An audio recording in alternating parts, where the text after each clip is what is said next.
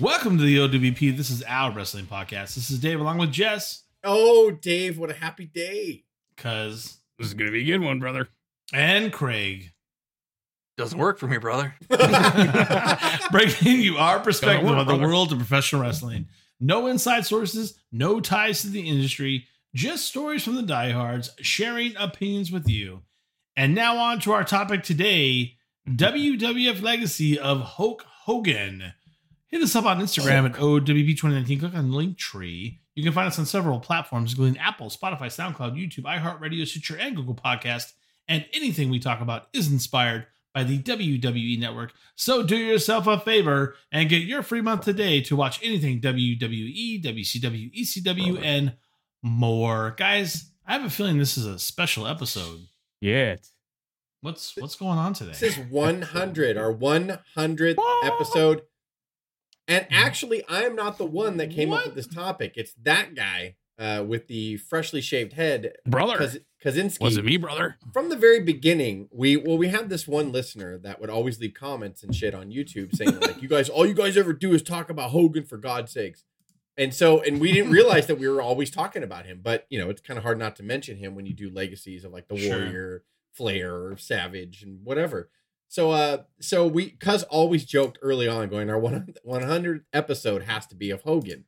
And I was actually the biggest Hulkamaniac here. I was always against it because I'm like, dude, that episode's going to be 19 hours. Like, there's no way in one. So I have mentally anguished over this episode for the last couple of months, knowing that our 100th episode was coming, and going, no, I'm not going to do it. I'm not going to fucking do it. We're going to do something else. But I was like, no, we have to do it. Like, we have to. So I said, all right, we'll split it up then. I could have easily just said, let's do part 1, part 2, part 3. But like, really, to do a legacy of him, legitly, the episode would be 3.5 to 4 hours long. I'm not even kidding. Yeah. So I just decided to let's just do the beginning up until 1993 when he left after his loss to Yokozuna. And then we'll come back at another time. Maybe we'll episode 200. Well, yeah. Episode 200 will be Actually, the NWO. That'd be cool. In We're 2 90 years, years old. join us back We can here. build up the storyline to it, you know. Oh, man. OWP Mania. We'll do it. Yeah, we tell storylines the way WWF used to tell storylines a year ago. You plan it out a year or so in advance. But so we'll start out here. Baby steps into the Hulk Hogan legacy. There's plenty to cover here. It's our 100th episode. Thanks, everybody who has listened. Our audience has seemingly grown over the last couple of months, thanks to advertising on Instagram and YouTube. Craig, I know you were not say it's just that good. Why do you got to bring up advertising? Listen. We it's pretty decent. The best advertisers, the best. Building the brand. Pretty decent, boy. Craig, you were not here for episode 1. I don't even remember what episode Craig joined in, to be honest. He's a phony. We're glad you were. Wow. I'm just kidding. Good Lord. That's horrible. Again, he was a groupie originally. We brought him in, you know. I mean, you can honestly say, like, it didn't get popular until Craig joined. I'm just He was a groupie. That's true. I was like, just waiting outside the door every episode. I'd be like, how'd it go, guys? How'd your episode go? Like, what are you doing at my house again, dude? You're in Tennessee. Why'd you fly out here? I seem to remember a distinct conversation. He's like, do you want your shit to be good, or do you want to just keep fucking around? And he's like, I was like, it got really quiet. And he's like, just let me come on. That's what I'm pretty sure. And then I slammed my hand on the table and said, "That's how you do radio." He fit in. Perfectly. He's like, just listen. So welcome, Craig, to our 100th episode. So a lot of milestones here, and we're going to try. He was there every step of the way. Craig, right here. I'm telling you. Another milestone is I have requested off the air to do the narration of this episode because that he did. Hulk Hogan is my bag. And so I figured I'm going to give it a try. I'm going to be worse than Dave. I'm going to go ahead and say that out loud, like off the top. So please bear with me and jump in. So if you don't like it, blame Jess. And you know, and like I said off air, Jess, you know, since you're going to be narrating it, I have to take after Shawn Michaels in the 2005 SummerSlam match against Hogan, where he purposely sabotaged it. I'm going to be bumping around and overselling everything in this episode. As is obvious by your Macho Man T-shirt on a Hulk Hogan episode. I choose to ignore that. Yeah, that's horrifying. Yeah. And I'm just going to interrupt with like controversies of his life and lawsuits and stuff, like as it related to. Yeah, that's why I figured I should narrate. That'll be fun. Yeah, I would just rather narrate and hide behind that, so you guys can just go nuts if you want to. But I'm just going to jump in because we have a long road here. We'll talk about our feelings of him and this run at the end of it. So I'm just going to start out with the early years here. Terry Eugene Bollea was born on August 11th of 1953, which makes him 67 years old here in 2021. Wow. I'm going to be 44 years old in March of this year. I've been watching wrestling and watching Hulk Hogan for 34 years. And when I wrote that note earlier this week, I was like, we're saying right now that Hulk Hogan is 67 years old. That's insane. Hulk Hogan. Only 2 more years, brother. He was born in Augusta, Georgia, just so everybody knows. He moved to Tampa, Florida with his family at 1.5 years old. As a little boy, he took up pitching. And saved his life. He did. He took up pitching in Little League Baseball. He did attract some scouts. However, an early injury ended those hopes to be that 7-year-old 6 foot tall.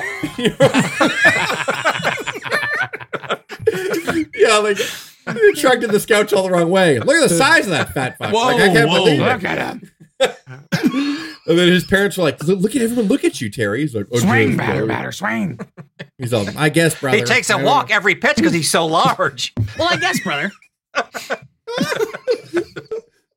So at 16 years old, he began to watch professional wrestling, and he often attended live shows at the Tampa Sportatorium. It doesn't matter what city you live in, by the way. Everything was that Everybody city has and a sportatorium at the end of it. The Los Angeles Sportatorium hosted many. So yeah, that's silly. He loved Dusty Rhodes, and he said that actually many, if you choose to believe the words that come out of Hogan's mouth sometimes. Whoa. But I do choose to believe this one. He was a big Dusty Rhodes fan. He was very attracted to his. I slammed him when I first met him. Did you say when I met Dusty Rhodes? he was attracted to Dusty 700 Rhodes? pounds. I slammed him. Brother. What'd you say? You said he was attracted to Dusty Rhodes? Is that Yes, what you said? he liked Dusty. He was attracted to Dusty Rhodes' charisma and the character. Yeah. So that's actually interesting because as kids when we were growing up, we really remember. I mean, I just remember the NWA champion Dusty from Pro Wrestling Illustrated magazines. I didn't grow up in the Crockett promotions. I grew up in WWF. Really, the first glimpse we got of Dusty was Polka Dot Dusty. So when you think about that, and then Hogan saying like, well, he inspired me. I watched him early. That's kind of crazy. That really puts it into context how long Dusty was around before Hogan even. Because you think of Hogan, he's one of the biggest wrestlers ever. And not that Dusty's not, but as far as mainstream appeal, Hulk Hogan's a star. And you can almost imagine them starting off at the same time in a sense. Yeah, in a weird way. That's what I think about it when I think back then. He was watching him from the locker room wrestling. Like, I'm a huge brother. fan of that guy, Dusty. brother.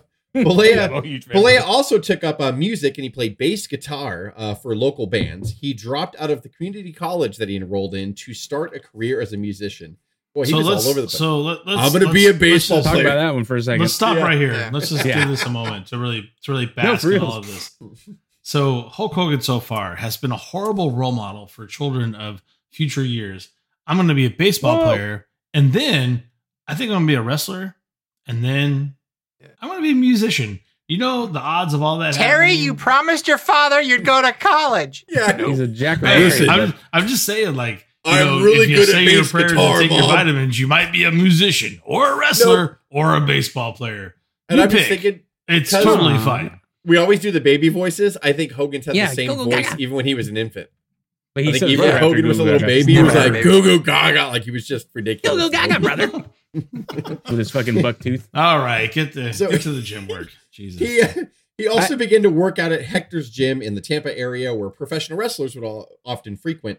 He would invite them to watch his band, which was called Ruckus, play at the local bar. Jesus One night, Christ. two wrestlers by the names With the of C. Jack and Gerald Briscoe came into the bar and were very impressed by Terry's physique. Hey, brother. In 1976, they convinced him to train under Hiro Mansuta, who worked for Championship Wrestling Oh. from Florida or CWF. That story's coming up. Yeah. I was Still gonna say. playing for his local band, he would often brag about out loud. So he agreed to train. Then, of course, he's still playing band gigs on the weekend, and he would start bragging to people that he was going to become a professional wrestler. Which, when the wrestling school heard about that, they were pissed off Back because then, yeah. everybody that's big and impressive, and Hogan had already started to work out and probably looked pretty impressive. Obviously, he attracted Jack and Gerald Briscoe, like, oh, that guy can wrestle. So basically, the training camp, Hiro Mansuta, heard of that, and Mike Graham, who was the son of promoter Eddie Graham of the Florida territory, heard about it and got pissed off. So basically, this is where that famous story comes in, where according to Hogan, Mansuda got him into training one day and posted his leg and broke it. Basically, sat down, put him in like a leg pretzel, kind of like, and then pulled his shin across his shin and fractured Hulk Hogan's shin/leg. So basically, he decided to take that time off. He wanted to take that time away to really think about committing. That would make me think about life a lot at that point. Oh yeah. So he would actually quit his band, decide he wanted to become a professional wrestler, cut his hair, and come back in a more serious manner. I just love how like some blonde haired kids, bragging about being a wrestler, and some promoter's son's like, that guy bragged about it, and broken leg, brother. Like that guy. I don't know why it's like he did it. Like some of some promoter that no one should even know, except for the fact that he broke the future Hulk Hogan's leg. Is the only reason why Mike Graham will ever be known for anything is an entire life. I'm sorry, keep going. I really am not a fan of Mike Graham. I'm such a fan of Mike Graham. Okay. No, I said I'm not a fan of Mike Graham. People give shit about Hogan. They talk shit about him, but then it's like that right there. That if that doesn't show you he loved what he was about to get into, and he loved it throughout his whole career. I mean, not many people would get their leg broken and come back to school. Perseverance. Yeah. He fucking showed heart. Yeah. He fucking. I feel you on that. I feel you. But I also think Mike Graham's a sack of donkey dicks. Yeah. But hey. I've never been a fan of Mike Graham at all. Like if you watch any of his shoot interviews, unfortunately he has passed away. He's like, I got Hogan's leg broke. So what? Want to fight about it? I broke up the band Ruckus. Yeah. So what? I did it. Yeah, it was me.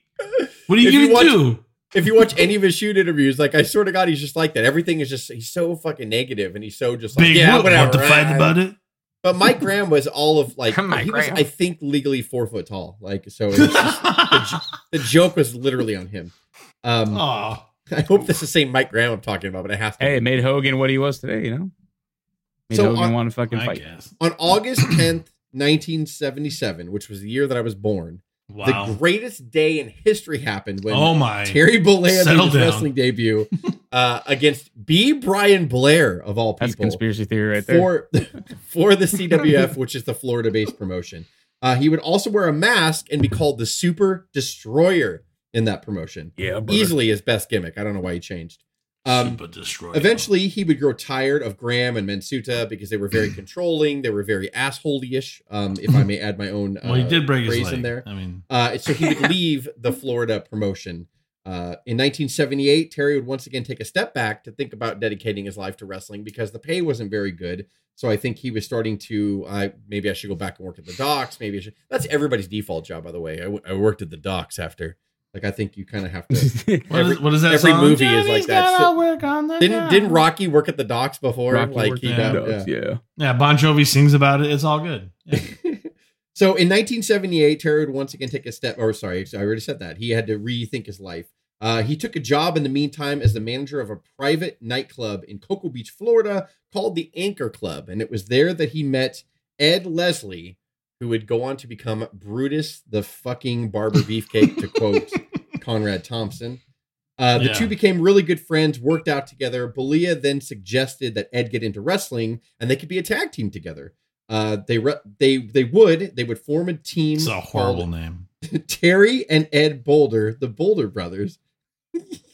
And at that point, he called Superstar Billy Graham and asked if he can get a job in the Alabama territory. You know what that sounds like? I'm such a dick. That sounds like the competing name for like Super Mario Brothers. It's terrible. It is terrible. Like they were pitching names. They're like, nah, we're going with Super Mario. What if Hogan just wanted to call themselves the Boulders, but he says brother after everything? So they said, and then Terry came up with Boulder Brothers. He's like, no, I meant Boulder brother. No, I meant Boulder brother, but he can't help me. But I mean Boulder brother. Yeah, Boulder brothers. Yeah, Boulder brother. No, brother. Boulder brother. Oh yeah, Boulder brother. No, brother. I need a name. For like Boulder brothers. Minutes. Who's on first all over again? Yeah. Anyway, I'm gonna call Superstar Billy Graham, and then he picked up and joke him. And he goes, come on down, brother. Come on, brother. So Superstar Billy Graham. Boulder brothers, Boulders, brother. So he's getting come on in, bring your brother with you, brother. Even if he's your fake brother, but he's a real brother. Come on, brother. All right. Superstar Billy Graham ties in a negative way later in Hogan's career. But early on, He was responsible for bringing Hogan to Alabama, getting him out of Florida, giving Hogan kind of a different outlook on the sport in general. Shortly after, Terry would meet Jerry Lawler, the king of professional wrestling, and go to work for Jerry Jarrett's Memphis territory. So, Craig, so I bought this VHS tape years ago, and it was put out by people that did not work for the WWF. So Vince at the time, now he does, he owns the world. Vince owns me personally. But back then, Vince did not own the footage from the AWA or like the Memphis area. So there was this generic VHS tape I had to have gotten from like a fucking swap meet or something. And it was just like Hulk Hogan's greatest hits. And it was a picture of him clearly not from the WWF era. And I got this like in 92, 93. So it was like some of his AWA footage. It was some of his Memphis stuff. And it's the most ridiculous footage of Hogan facing Jerry Lawler. It was the entire match. And the announcer talked like this, like about everything. So, oh my! All I remember is Jerry Lawler coming down on a white pony, legitly, that he borrowed from Ricky Steamboat, obviously. Okay, I was gonna say, why are you so mad at Steamboat? When I'm not. Joe hates Steamboat. I don't. I love Steamboat. I love ponies. So he came down on this white horse or whatever, and Hogan was a heel here. And I will never. Craig and I used to laugh all the time because during Jerry's comeback, Hogan would beat him down, and then Jerry Lawler would take a strap down and start the comeback. And during that, the announcer, not like energized at all, was just like, and Lawler letting the Hulk know he means business. That's and meanwhile, the crowd's going crazy. Yeah. Lawler's just fucking throwing things, and the announcer would just not budge on it. And so I don't know why I thought about that. Like the Memphis because territory. for 25 years, all we do out of nowhere is and Lawler letting the Hulk know. And this VHS tape, like I believe it had just a cartoon of him on the front. And it only had 3 matches in the whole thing. Go Lawler up, pounding away with that right hand. And Lawler letting the Hulk know, regardless of the outcome of this one, he is in a battle. And it was, it was all just, and it was not like one specific territory. So it was whatever this company bought for. Yeah, got matches from it. It was terrible. Check it out on the WWE. Did Hogan even get a move in, or what was the deal? He did. Well, he did. He got the beat down on the King, and then the King got pissed and started coming back. And the announcer let you know by going, and Lawler. Hey, Jess, question. Yes. Was this when he was Terry the Hulk Boulder? Is that when he started doing the blue trunks and the white bandana? No. Right. This is when Hogan was still a heel. Hogan was still a heel here. Because I was going to say you gave me a VHS for my 5th birthday, and it was, I want to say he was wearing a blue trunks. No, that was WWF. He still wore blue trunks in WWF for a bit. But the real question is, did that announcer call Hulk Hogan the WWE champion at that time? No, he was not the WWE champion yet. Wait, because I'm trying to figure out. He fought the Outlaw, a guy named the Outlaw. I'm sorry. He might have worn. Yeah. I remember that one. Oh, no, I'm just trying to remember what that came from. It was an old tape you gave me. I don't know if it was. He might have, and he might have been a heel on the blue tights for sure. Like he might have been, but he was a heel still. But during this day, this is kind of when it started. The things that were very significant to his career started coming in. During a stay in Memphis, he was put on a local talk show to advertise an upcoming house show loop that Memphis was doing. Also on that show was famous bodybuilder and current star of the hit television series, The Incredible Hulk, Lou Ferrigno. Ooh, yeah. Everybody knows Lou Ferrigno. He's a famous bodybuilder. He was original Incredible Hulk. The show host commented on how big Terry was and that he actually dwarfed The Incredible Hulk. So Belay at the time was legitly 6'7" and 295 pounds with legit 24-inch biceps. To be fair, Belay drank a lot more beer than the Incredible Hulk. So you had guys like Schwarzenegger and Lou Ferrigno back here, even further, if you go back in time. They were known as bodybuilders, for the most part. And then he played the part of the Incredible Hulk. So you think, gigantic man. And he was. I'm sure he was. I mean, he looked big. But he wasn't very tall. As a result, he began to wrestle as Terry the Hulk Boulder. So everything kind of started they stole the name. He took that talk show host saying that. I mean, what better marketing that they had at that point than going like, dude, the talk show host just said you were bigger than Lou Ferrigno, which is known for being, he's known for being big, and he's known for playing the Incredible Hulk. Get you, So don't Hogan- get you sued now, but that's okay. Well, that will come later, actually. Whoa. So he adapted the name the Hulk here. Now we're going to get into his first World Wrestling Federation stint, his AWA stint, and his New Japan Pro Wrestling stint from 79 to 85. In 1979, Terry Funk, of all people, would introduce Terry Bollea to Vince McMahon Sr. about working for the WWF that would just change its name from WWF. Mouthful, Vince Sr. wanted him to be an Irish heel wrestler and gave him the last name of Hogan. He also wanted him to dye his hair red. Hogan declined because he was already self-conscious about his hair falling out. So he agreed to lighten his hair and make it more blonde and just be kind of like a blonde Irish heel, which I find funny because don't you damage your hair more when you just bleach it? I don't know what. Like I hydrogen right, peroxide, you're not correct. not good for you. Yeah, I don't know how they did it back then, but he agreed to do that. So there it is. Like now he has the last name Hogan because he was this Irish heel, and he already had the nickname the Hulk because he was called by a talk show host, "You're bigger than the guy who plays the Hulk." So it's kind of all starting to fall into place here. In his first appearance at Madison Square Garden, Terry the Hulk Hogan would defeat Ted DiBiase, of all people. After the match, Hogan would go out of his way to track DiBiase down in the locker room, thanked him for putting him over, and said, "I owe you." Keeps toying around with Ted DiBiase. Now he has him in a bear hug. And it could be over. It's over.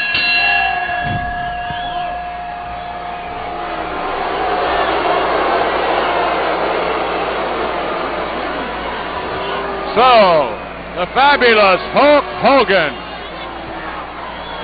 victorious in his very first appearance here in Madison Square Garden. A hard-fought battle all the way with Ted DiBiase, who unquestionably showed tonight this capacity crowd. He's one of the great competitors, there's no doubt about it. Which would And actually never come back. paid him back. No, he did pay him back. Hulk Hogan, not by I'm dropping kidding. the belt to him. You're right, actually. If you think about it, win-loss rise, you're right. Like, DiBiase's all bumping like Shawn Michaels. You're right. Fine, you don't.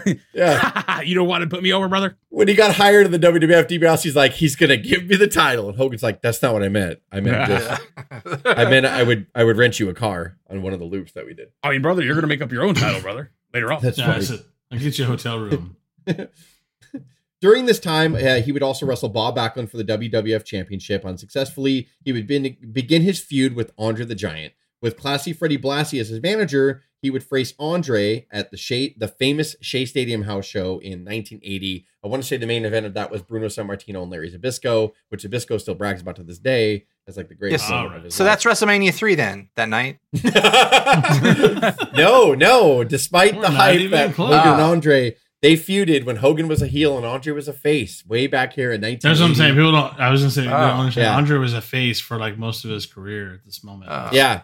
So Never this is when him and Hogan Oh. first they got together in the ring together.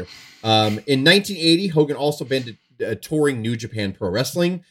He had the nickname Ichiban there, which meant number one, which meant beer can penis. Number one itchy. Number one Ichiban. So Konnichiwa, brother. you know, but he was allowed to go over here. New Japan Pro Wrestling was a big part of his legacy here in the beginning.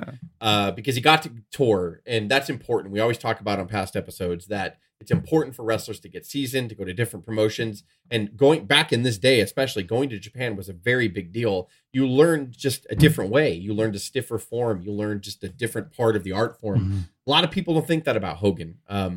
We're going to get to a significant milestone that he hits here in the Japan promotion a little bit later. But yes, people who are fans of New Japan Pro Wrestling now and you like everything you've seen, Hulk Hogan is a part of the legacy. I know it hurts. Oh, God. No, you smart No, marks. he is. Oh, I know it that's where he- hurts for all the that's smart where he wrestling proved- fans I that don't hate think him. it does. I That's where he think proved people this wrong is- that he can't work. Yeah. this is exactly right. I think this is something that needs to be kind of stated here. People look at Hogan, they look at the bubblegum rock and roll era wrestling of Hogan, and then the NWO version of Hogan, where he's that heel that never gets touched. And like, oh my God, Hogan just trounced through his career. No, he didn't. If Hogan had to wrestle, he could do a lot more than you ever saw if you really took the time to look it up and find it. The work that he would do in Japan, we would go back and watch it. I'm like, damn, I didn't even know he could do stuff like that. I didn't know he was capable of stuff like that. And it really kind of changes your opinion about him. It wasn't just get your ass kicked for 20 minutes and then, Hulk up and give him the boot, give him the leg drop, and walk out. He did some serious work for a long time before all this came into fruition. That's why I bring up part of that. the fact that he powered through after getting his leg broken. I mean, people talk shit on Hogan, but good point. He went through all that. He had to sit there and think about it, like they said, and he fucking persevered. He said, "No, I'm still gonna fucking do it. I don't care that I got my leg broken, and that I'm probably gonna get my ass whooped more through training after this. I think this is the worst of it. No way, brother." But he still fucking pulled through, and then his work in New Japan. That's just credit to him, man. Like, you forget. We always, as much as we joke, you always think of Hogan as the guy always in control in the back. But listening to this, we've been going on 20 minutes now, and he's paying his dues. He's been asked to be an Irish guy, dyed his beer red, changed his trunks, and he's popped from federation to federation and met everyone from Funk to Dusty to everyone to superstar Billy Graham. It's a heck of a beginning. Like it's good to hear this beginning of him to kind of cleanse the palate and remember that he was just a guy starting out at one point and really trying to learn the business. Yeah, he's legit. Go ahead, Jess. Soak it all in. We're propping him up. Here comes where it all becomes. This is the greatest moment of my life right now. In 1981, Hulk Hogan was contacted by Sylvester Stallone about playing part of a pro wrestler in the upcoming Rocky III movie. When he was wondering if you could come down. But that sounds like a bad idea, Jess. And if I was a promoter, I would not let him I would do this Hollywood thing. It'll just totally. I would not let him do that, Jess. It's funny you say that, Craig, because when Hogan approached Vince Sr. about taking time off to play the role, Vince told him that he did not share his wrestlers with Hollywood, and that's not what they did in professional wrestling. So can you give me a Vince Sr. impression real quick, Jess? I wouldn't even know. It's the same as. I get the feeling it was different. Like he was like, I do not share my. Yeah, wrestlers. no, I believe you're right. Actually, he was just known for like jiggling quarters in his pocket. That was like everybody always. He's like, well, I just don't think that I. Terry, I just don't think that's safe. Like he's just very. Terry, I can't condone that. Well, Terry, some Southern guy. Yeah, he's just some Southern like. We're a real sport. That's Hollywood. Sounds like Jarrett Senior right now. Oh, Hogan, what are you doing there, son? Well, I don't think. What kind of example would that set for my son if I just let you run amok? No, you're staying right Thunder here. Lips? So Hogan had to make the tough decision to defy McMahon's orders and leave the company to film the movie. That was kind of big when decision you think ever. It really set him back for a while, didn't it? Listen, if you think about it back then, though, he was at a crossroads, right? Like, you don't know. Like, you really didn't know. Like, what part is it? I'm going to play a pro wrestler. And that's, you're going to be in a Stallone movie. Awesome. You're going to be in Rocky. You're going to be, not Rocky, but Rocky 3. It's pretty Rocky 3. At this point.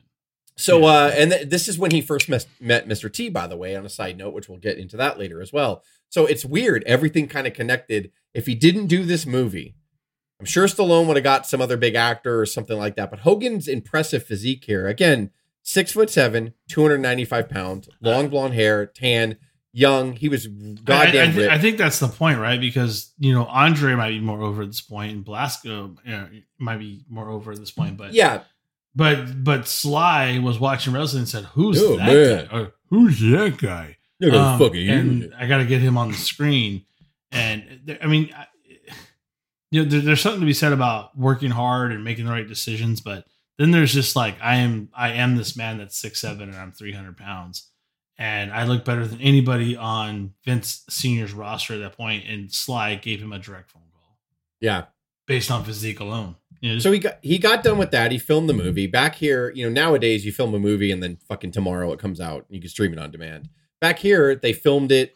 Like, it took months to film. It took another couple months for post-production. It took almost a year for a movie to come out after they filmed it here. So Hogan had to fill some time between. So he calls Vern Gagne and he goes to work for AWA, which is the American Wrestling Association based out of Minneapolis, Minnesota. Vern Gagne, who was the owner, made Hogan a heel and put him with Johnny V, which we knew from Luscious Johnny V from the WWF, as a manager. That didn't last very long because the fans started to cheer him. Now, this is before the movie came out. Fans started to cheer him because of his size and his look. So they turned him face later that year, and he went by the name The Incredible Hulk Hogan at that point. So now it's all starting to happen name-wise. It's starting to all take place here, people are starting to recognize him. Like they're starting to look at him and go, that guy's impressive. I would like to be him. And so people would start actually cheering for him. So in 1982, after the release of Rocky III, Hogan began to get contacted by talk shows. One of the talk shows, Johnny fucking Carson, went out of his way to personally try to track Hogan down and say, I want that wrestler from Rocky on my show. That's insane. For people who don't, late night talk shows now Johnny was really, it, man. Johnny Carson was the man, like back in the day. So actors and actresses would go out of their way to try to get on his show to promote their vehicles or whatever. Stand-up comedians would talk about, if you listen to any veteran stand-up comedian, oh man, when you got invited on Johnny Carson, you fucking made it. You made it. And on top of that, if he waved you over to the couch to talk to him for a few minutes, you were even bigger. He's going out of his way to get and this, it wasn't always where you got waved to the couch. That this was bit Johnny's wrestler, decision, you know, that was in Rocky III made such an impact. He's like, I gotta have that guy on. So Hulk Hogan fucking was on Johnny Carson. My seat, take my desk. Are you, Hulk? Just fine. Does he want the little footstool? We have a footstool, but I don't even say that. Nice to meet you. Nice to meet you. You are one good-sized person. Thank you. One big man. What do I call you? Hulk, Mr. Hogan? Mr. Your Hogan. Honor, sir? Mr. Hogan will be fine, definitely. Mr. Hogan. How many... Like in 1982 to talk about Rocky and all that stuff. So of course, at that point, Vern Gagne of all people is just like, yeah, like, I'm going to make you a face. And he started putting him against Nick Bockwinkel for the AWA championship. Bobby Heenan was Nick Bockwinkel's manager at this point. Although Hogan would come close, he would never quite win the title. They would do these shenanigan endings where like Heenan would throw Bockwinkel the knuckles, Hogan would intercept the knuckles, punch Nick in the face, pin him, the crowd would go nuts. Hogan would drop the brass knuckles when he stood up to celebrate, and he would be, and Hogan would be disqualified. So Bockwinkel would barely escape by the skin of his teeth or pants or ass or whatever. Bootblade, down he goes. Here comes Hogan. Here is the leg smash. Here is the cover. Here is the count. 1, 2, 3. It's all over. Hulk Hogan has done it. Hulk Hogan is the champion. Hulk Hogan has defeated Nick Bockwinkel. He has the belt. He is the king.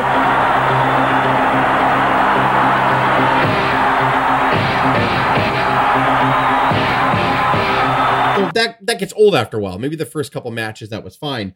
After a while, Hogan was just more of like, I want the title. Like, I mean, you hear the crowd, like, now I'm famous from Rocky. Like, people are coming out. People were coming out. Hogan was so big, because he started.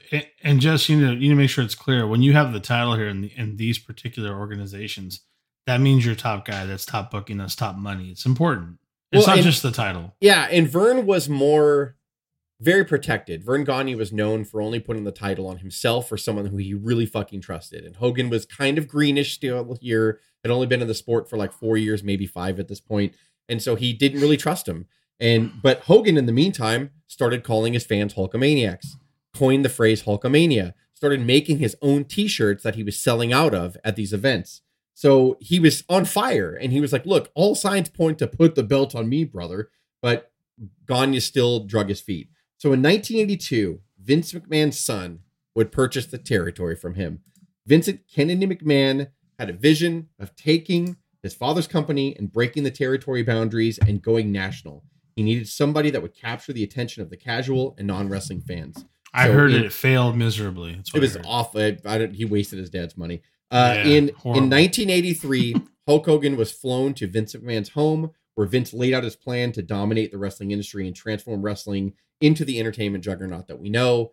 Hogan was the piece. Vince knew his fame from Rocky. Vince understood his look. Vince was like, you're the guy that I think that can translate everywhere else. Because think about it. Like, there was other guys that had good bodies like Superstar Billy Graham, but Hogan was a little different. And then when he gets on a mainstream movie, Vince is just like, well, I mean, if he picked you out of a goddamn lineup to be on Rocky 3, you have this natural appeal. I need you. Like, I'm going to start my basically new company, even though he was taking over his dad's legacy. I'm going to start it. So this is when it gets really hairy. Hogan approached Gagne and said like this, I'm going to be honest. I talked to Vince. He wants to do this and that and this. And Vern was like, whatever. Like, it's not going to happen. I read in a lot of different places too, that Vern actually thought it was just a ploy because even higher brass in the AWA were coming to him going, no, he's going to go work for Vince Jr. And Vern's like, you guys are just all on Hogan's side. I get it. He's popular. He's making a lot of money. I get it. Like, whatever. You want me to put the title on him? I'm calling your bluff. So Hogan pretty much was just like, no, I'm going to go. If you don't put the title on me, I'm going to leave. And he was like, well, I'm not going to put the title on you. I don't want to. So Hogan decided, I'm going to go work for Vince, and told him. And the whole thing he thought was a bluff. So finally, Vern Gagne told him, I'm going to put the AWA title on you because like, okay, you're going to leave, blah, blah. No, you're not. You're going to stay here. I'll put the belt on you. Fine. You called my bluff. I called your bluff. Let's do it. And then Hogan's like, well, what are you going to give me? And he was like, well, I mean, you're going to make more money than you ever have, but here's the deal. I want a cut of all your merchandise. I want a cut of all your Japan bookings, because at the same time, Hogan was still touring in Japan pro wrestling at this point. So Hogan's like, okay, I mean, cool. I'm going to be making more money than I've ever made before, but I don't want to give you 20% of my Japan bookings. I don't want to give you, I don't want that shit. Like, I'm doing it right now. Like, why would I do that? So he was just like, well, that's the thing. Take it or leave it. So he was like, well, I'm leaving and I'm going to work for Vince. And Vern still was stubborn like about it and didn't believe it until the very end, where Hogan declined. He decided to go work for Vince. Vern thought he called his bluff. He didn't.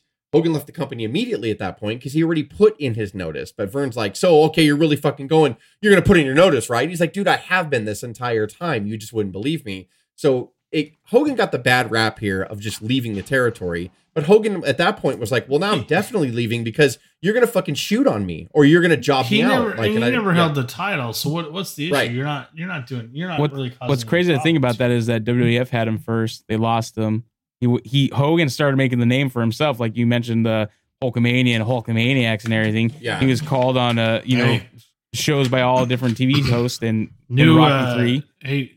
Under new management, bro. But then it's crazy to think that like then he made his way back. Like the chances of everything happening and perfectly happening, Hogan could have went somewhere else. Hogan, something could have happened different. And the fact that WWF had him and then they lost him, and then in the end they got him back. It's crazy to think about it actually. Everything that happened. Because it's a classic argument of EKM versus Hogan, who made who, and we'll probably. Hogan sounded like he was making himself before.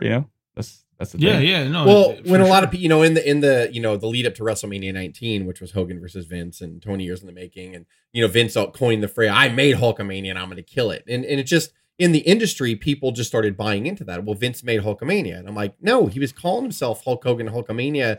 And Hulkamaniacs and selling his t-shirts. It was a shitty t-shirt with black letters that said Hulk-A-Mania.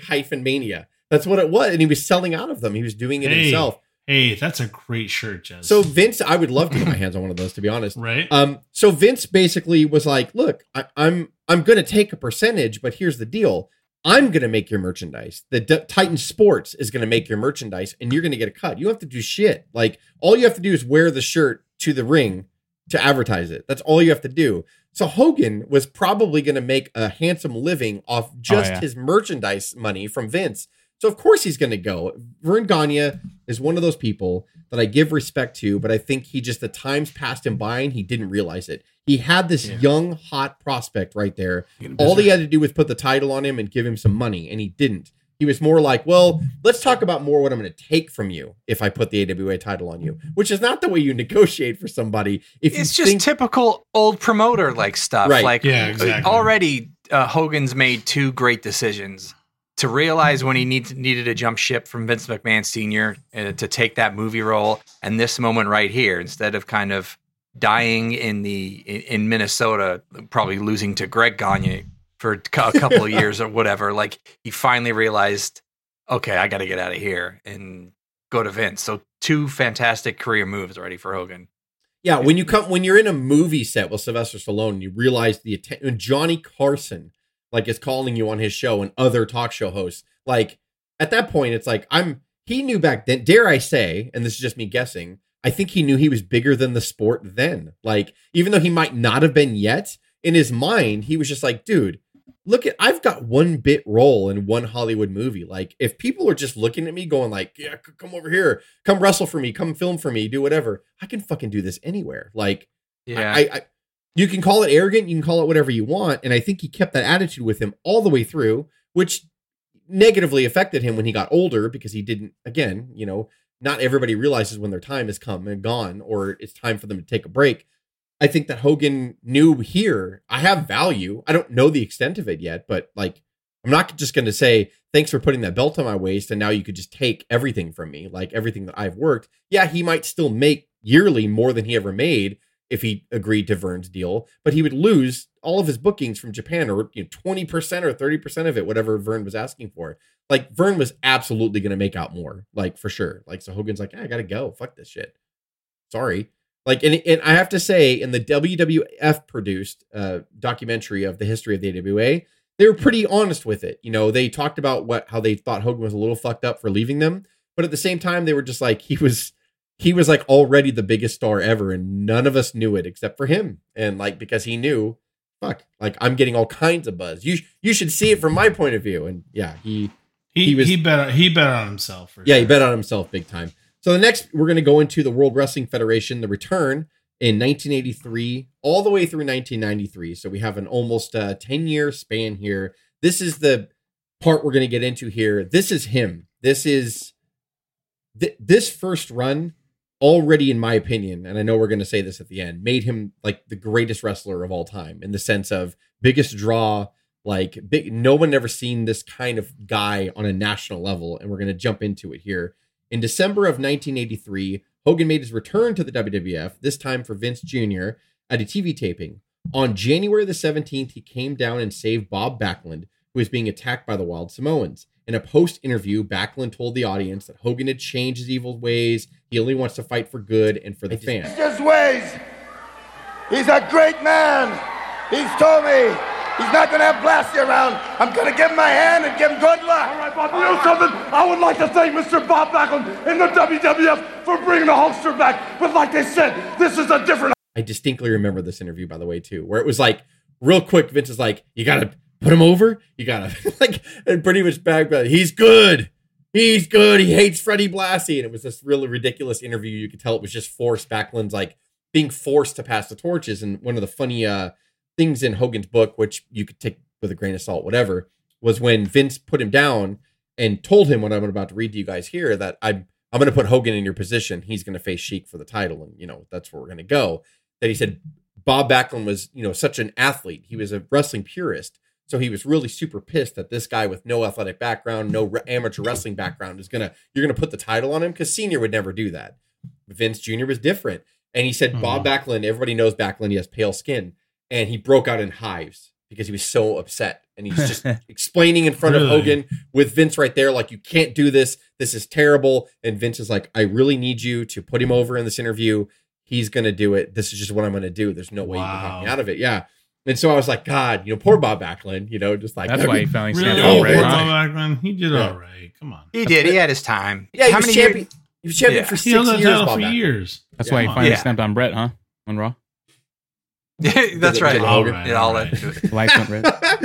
I love how Dave is not the same Bob Backlund we're talking. I love how Dave is not the narrator, but the natural instinct of Dave is to be like, "Oh, shut the fuck up, guys! Just go on, Jess." Like, I love it. Yeah, I love it. Dave still has all right. That's my all right. Yeah, you're on the other side, Dave. You can push Jess now. Make Jess be all right, guys. We're done. Master.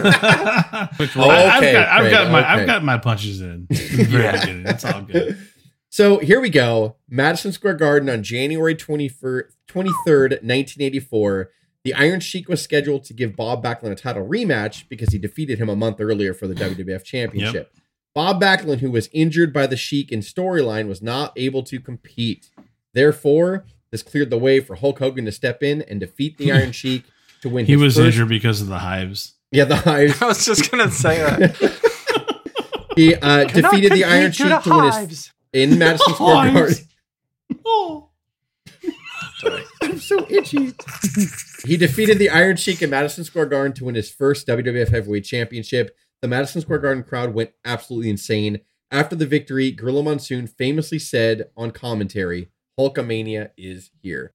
I'm so excited. I don't even want to talk. I want to watch the match. She's going up. Hulk Hogan, he drops the big leg on him. He's down for the cover of the leg. 1, 2. He got out.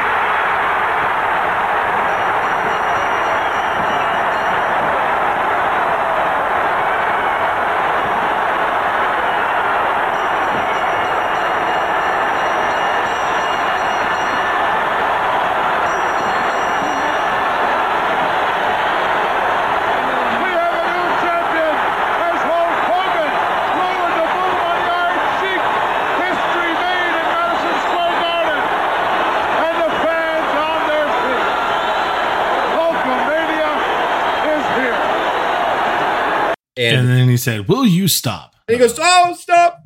And Pat Patterson was also a commentator on this too, and he was dreadful, but whatever. Like, oh, Patty Pat. It was one point where he was like, "I'm so excited, I can't believe what they've done," and like that's literally how he was commentating on it. Jesus, Pat. This was, if you go back, you know, that moment is played a lot where he drops the leg and he pins the Sheik.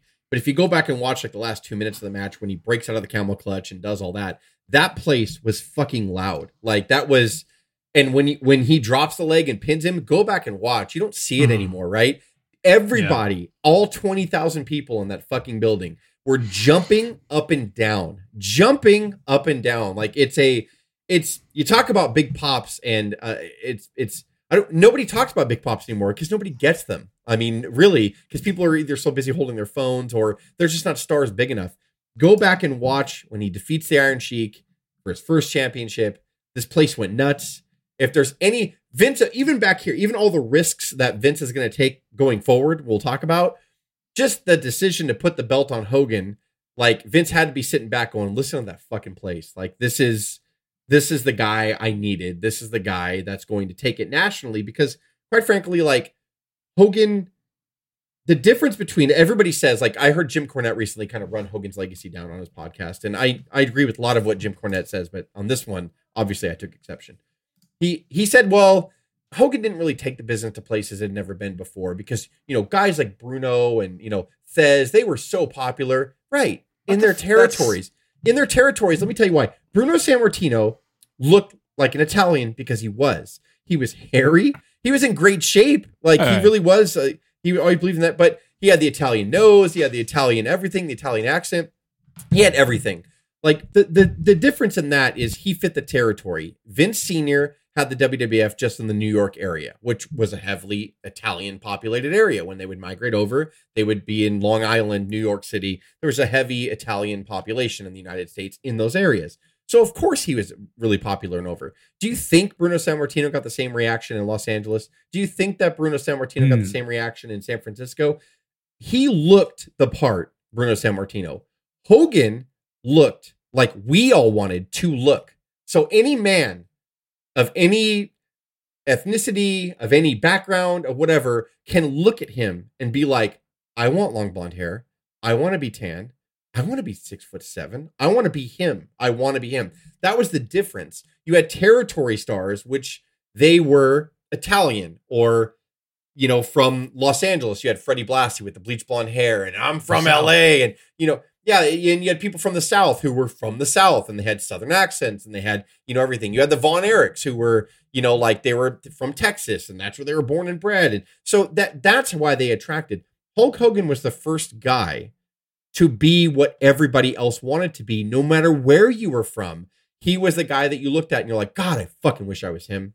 Like his size, his charisma, just him walking into a building. Like I've seen him live many times, and his energy and his charisma is undescribable. It's even back then. So for people like Jim Cornette, God bless you. And I know you were in the industry and all that, but stop it. To downplay Hulk, especially if you're a Hulk Hogan hater, you should never downplay what he did for the industry.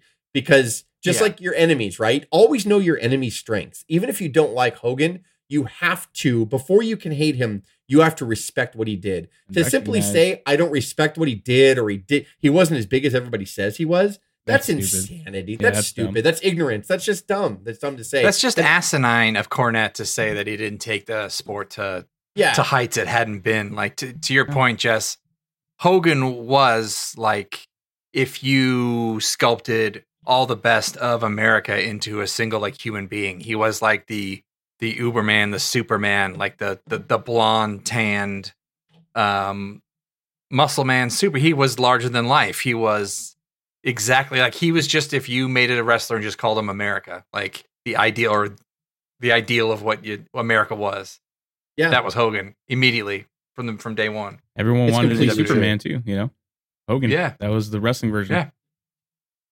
So Hogan caught fire, obviously, after winning the world title. He began to knock down territory walls with Vince and gain the attention of young and new wrestling fans, which is the point. And Vern Gagne's like, he's coming back. He's coming back. Yeah. Well, a side story, too, if you believe the Iron Sheik, who did work for Vern Gagne for a while in the AWA, actually said that he was called when he found out that Hogan was going to win the title, that Vern called the Iron Sheik and said, listen, if you really shoot on him and hurt him, because the Sheik was a legit amateur wrestler here. So if you shoot on him and you hurt him, that's going to cripple Vince because you're going to break his, new cash cow's leg or whatever you're going to go after. Come over here. I'll give you a job, and I'll give you a huge bonus to do it. But Sheik's famous speech and his Hall of Fame speech was, but I still had loyalty to Senior, Vince McMahon Senior. So I will never cut the hand that feeds me. Yeah. He said, I will never cut the hand that feeds me. And he was like, so I had to tell Mr. Gagne, sorry, no. So I give Sheik a lot of that was the underbelly of wrestling back here. I know it's phony, right? It's stupid to most wrestling fans, but they were dead serious. This is real money that, they're talking about here. And I do believe the Sheik, as far-fetched as he gets sometimes, that Vern called him and just said, hey, do something to him. Just hurt him. Make Vince have to put him on the shelf for a couple months and, foil him or whatever. I see your lips moving, Dave, but I can't hear you, by the way.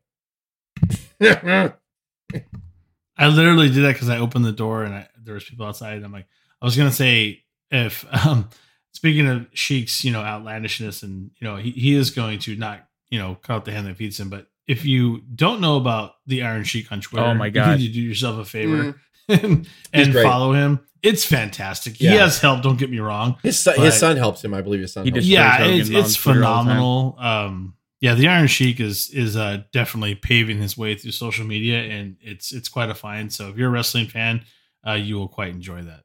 So, what I'm about to read here too, I've never really dug into this about a Hogan fan. This is fucking interesting. He grew so popular that Marvel Comics took issue with the fact that he was using the name The Incredible, because he was called at this point, even when he won the world title, he's the Incredible Hulk Hogan. Yeah.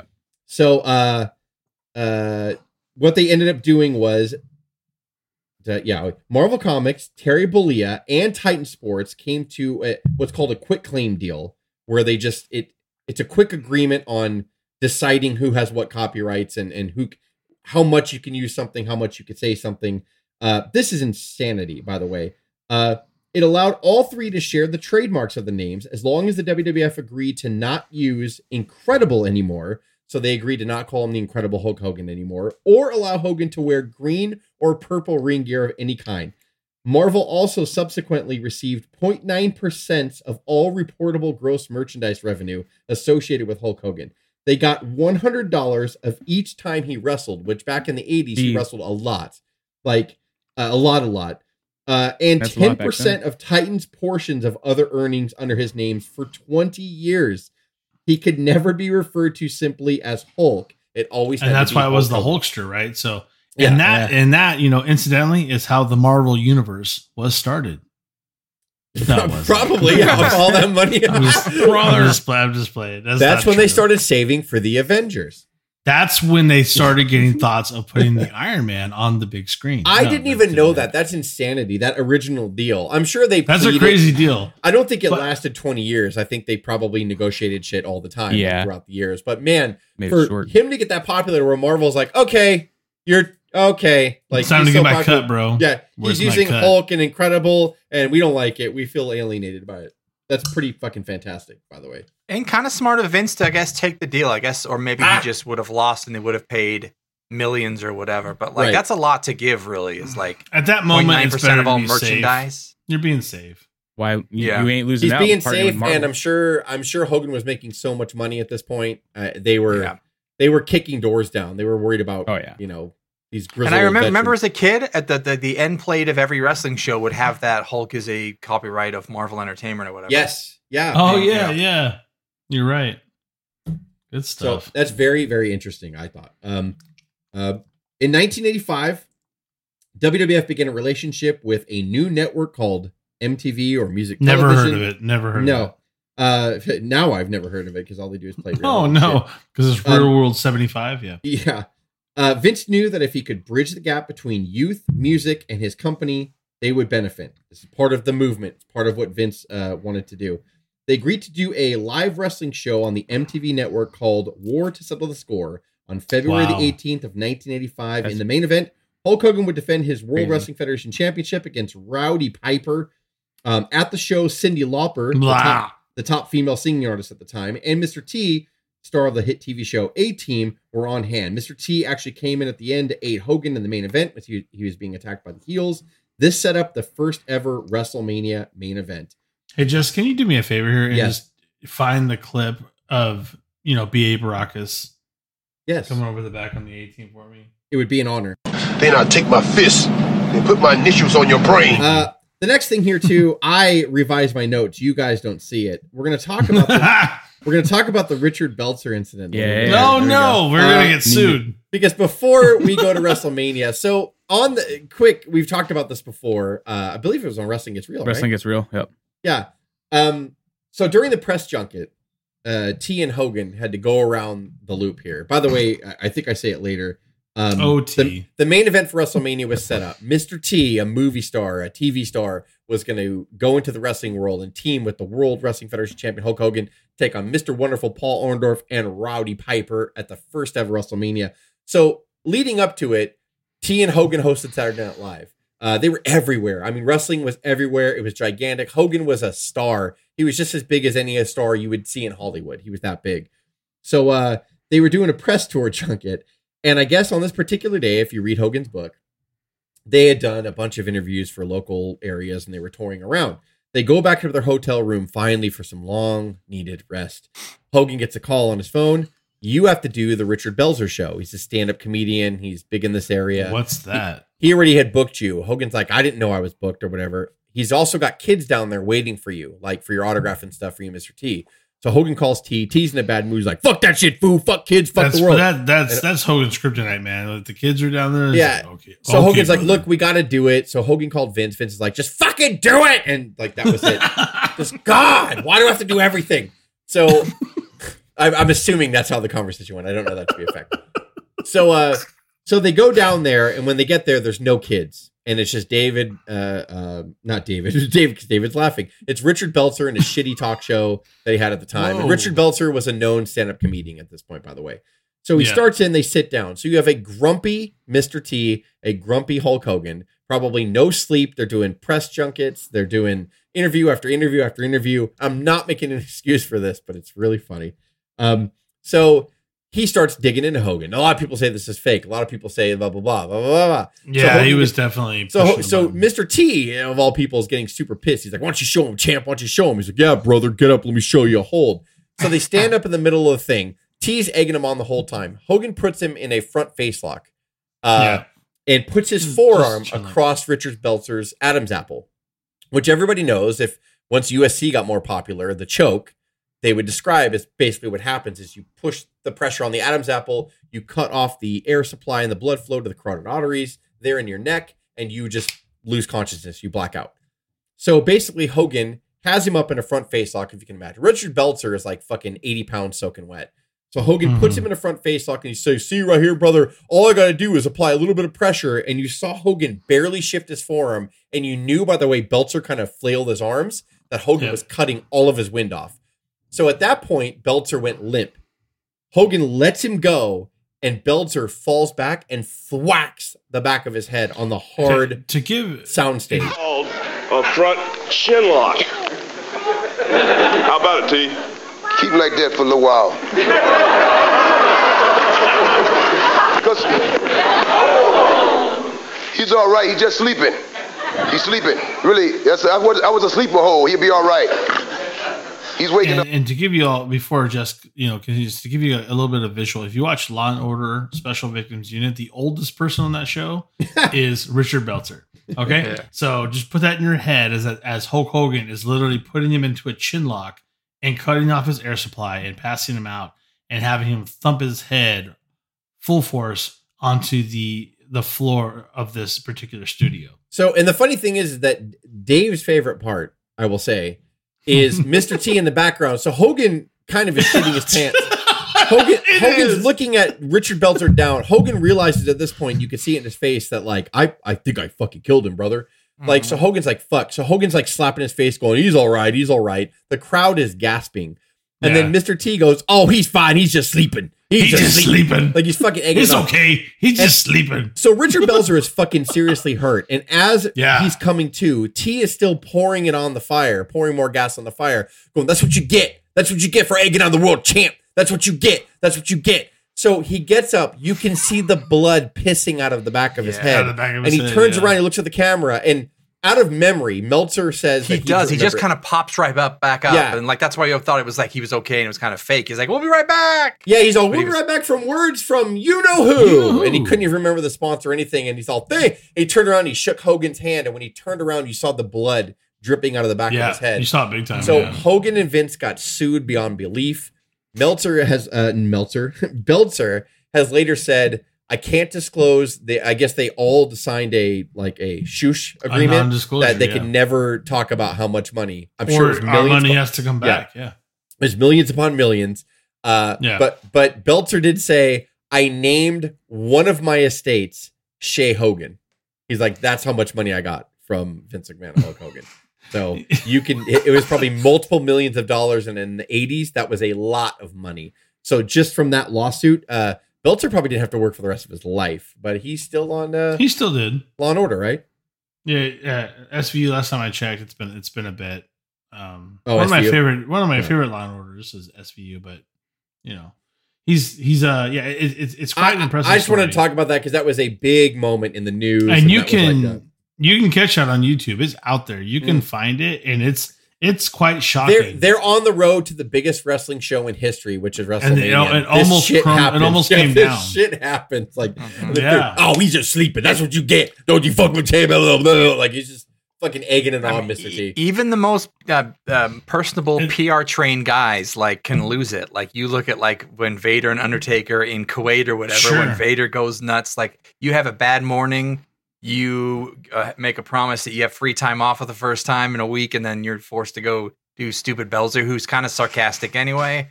Yeah, he just kind of snapped. I'm surprised more than didn't snap. And the whole time, which cracks me up, is like Mr. T has that, for lack of terms, it's like a Bowflex, but it's not. It's got that. Yeah, he's working it out the whole time during the interview. It's that bar that they used to get. Yeah, he's whirling himself up into a frenzy the whole time. I'm just like, oh god. So.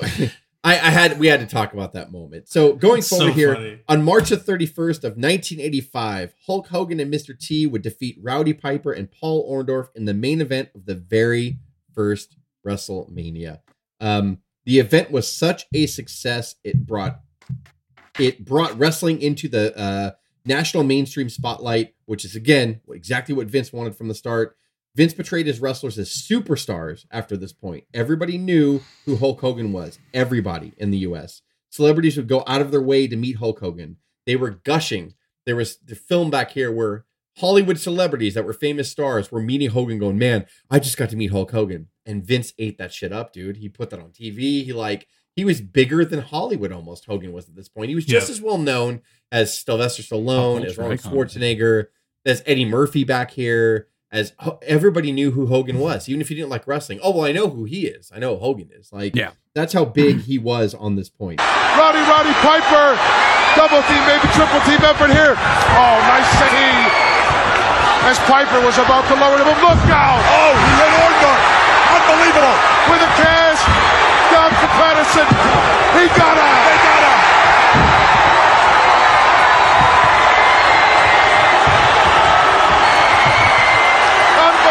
Pandemonium here in the Garden. They were lucky, Gino, that Hulk out of the way. And Cowboy Bob Orton hit Mr. Wonderful Paul Orndorff with the cast. Ace Orton delivering the blow. The beam.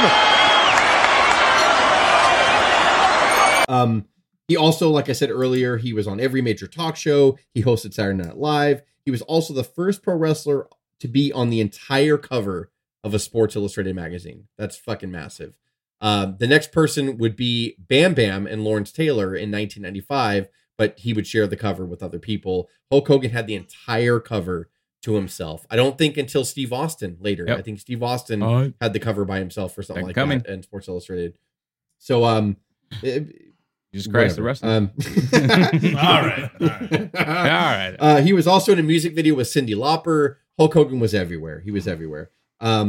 He would defeat and defend the WWF Championship against people like King Kong Bundy at WrestleMania 2 in 1986. And I want to stop right there real quick because I just That's a throwaway. fast forwarded. Well, it is, but it isn't. Like WrestleMania 2 was majorly ambitious, and it was a big gamble for him to take. Everybody talks about the gamble of WrestleMania 1. I think multiple 2 arenas? No? Yeah, 2 was, well, it was multiple arenas, and you got to, this is 1986 technology here. That's a bold statement to be like, we're going to have 3 different arenas. Well, so think about it. If you bought tickets to the Nassau Coliseum, right? And that was the first event. So you got a great 1 hour of live wrestling, maybe a dark match before. And then you watch the rest on then the, after on that, the monitor. you're watching Chicago and Los Angeles on the big screen. So it's basically a live event / closed circuit event in one. So it just didn't work. Like, it just didn't work. Well, Bobby the Brain Heenan is the challenger from Atlantic City, New Jersey, weighing 468 pounds, King Kong Bundy. I have my qualms with that, Jess. I know we're going long. This is going to go long. I don't care. I don't care at this point. You guys all agree that here's the deal. Like for New Year's Day ceremonies, you know, when it strikes midnight, it goes all over the world. People are in different parts of the world. Here's Maroon 5 over in Los Angeles, and here's someone in New York. Vince is ahead of his time, and I hate saying it because he's like the Al Davis of my time. But in these moments, Vince totally gets it. How do I bring multiple people from multiple different time zones, coliseums, and get them into it? Did it not work? Maybe. But what I would argue with you is that it should have worked provided the technology was there. I am bound by the technology of my time. That's what Tony Stark's father says to him, right? I think Vince was bound by the technology of his time. He was thinking of all these things through. If that was 20 years later, it would have been a huge success because you would have had the technology to blast that worldwide. You put that in every arena that you want to put it in. You know what? Cool. That is an excellent point right now. It's insane. If he would do that now, it would be a smashing success. That's what I'm saying. Why can't you hold WrestleMania in like 2 or 3 different arenas right now? That's what I'm saying. And it goes back to the whole thing of I can't believe I'm giving Vince this much credit, but I have to. He wanted to have his own network. At this time, he was talking about having his own network. And he has one, but the technology wasn't there until it was there for him to take advantage of it. And these are the kind of things where you can talk about Hogan setting the pillars and the foundation. Vince is equally, if not more so. This is the argument: is it Vince or is it Hogan? Yeah. And that kind of idea is huge. It's massive. And I know it wasn't as good as it should have been. I'm sorry, Craig, take it. You can see in his mind, he did the year before, he made New York a spectacle and sold out Madison Square Garden, had Liberace come out and Muhammad Ali. And so a year later, he said, I'm going to do that to the number 1, the number 2, and the number 3 markets in the country.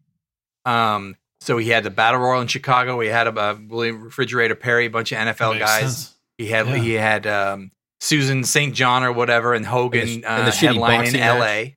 Oh, the shitty boxing match. Yeah, and then in the boxing match.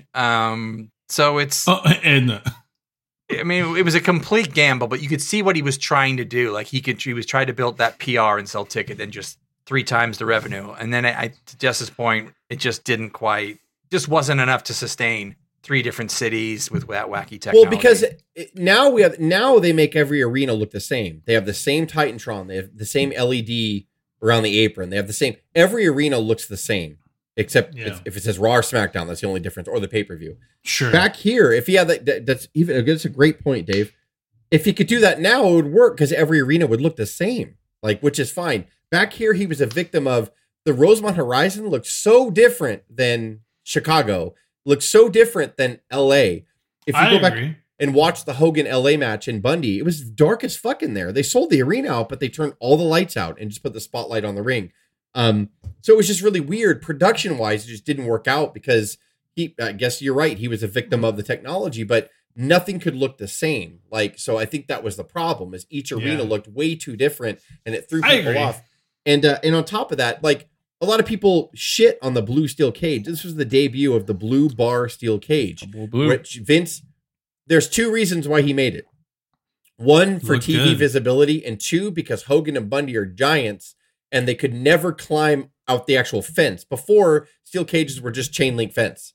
And it was odd to see it if there was no gate. Yeah, if the camera was at the wrong angle, like it wouldn't be clear. You couldn't really see the wrestlers on the inside. And 450-pound King Kong Bundy and 300-pound Hulk Hogan are not going to climb a fence like a gazelle, like you want them to. They're going to look ridiculous trying to do it. So they made the blue bar steel cage, and this was the debut, and you could see into it easy, and Hogan and Bundy could climb on it. This match was actually super stiff and fun. I love Hogan and Bundy. Like, I still argue that Big Blue could have some.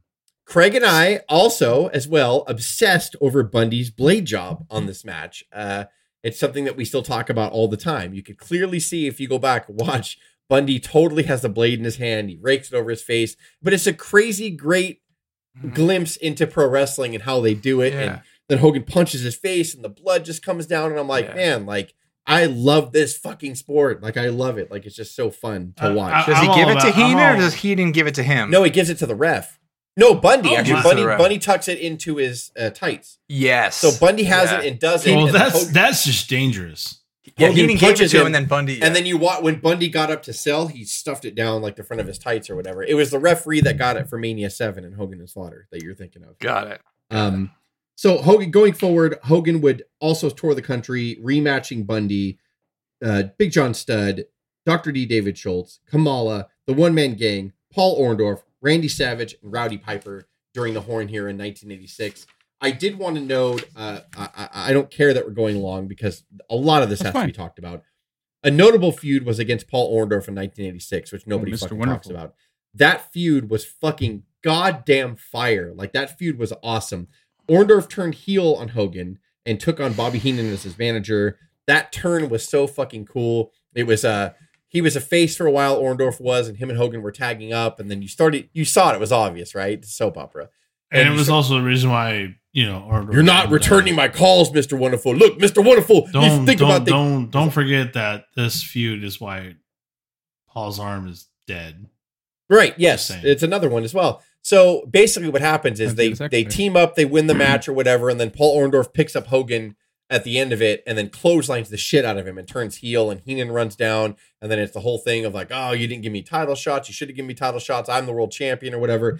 They were so hot, these two, and it should not be understated. Paul Orndorff is one of his greatest opponents and one of the greatest opponents to ever draw money with Hogan on top of that. And I'll tell you why right now. Not just with Heenan in his corner. That helped because Heenan was always Hogan's fucking foil. No matter what, you fucking Heenan and somebody. Hogan would always choke him and grab him and shit and put him in neck braces, and Heenan would always oversell it. And he broke my neck.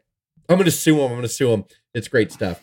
They would tour the country doing record business. One house show in Canada on August the 28th of 1986 drew over 60,000 people to the exhibition stadium.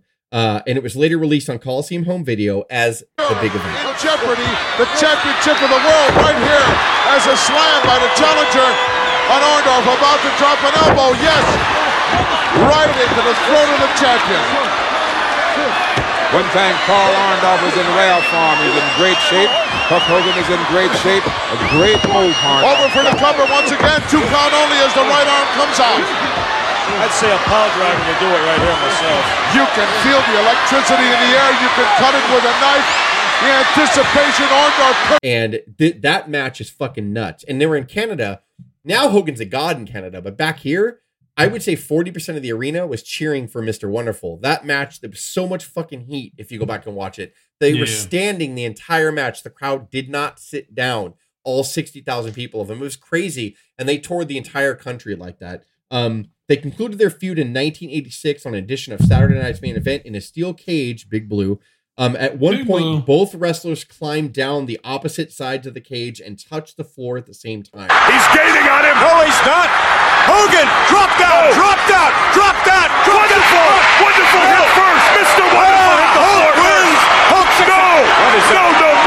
No. Danny Davis, the senior official, has declared Mr. Wonderful the winner. I can't believe that. What's going on? What is going on here?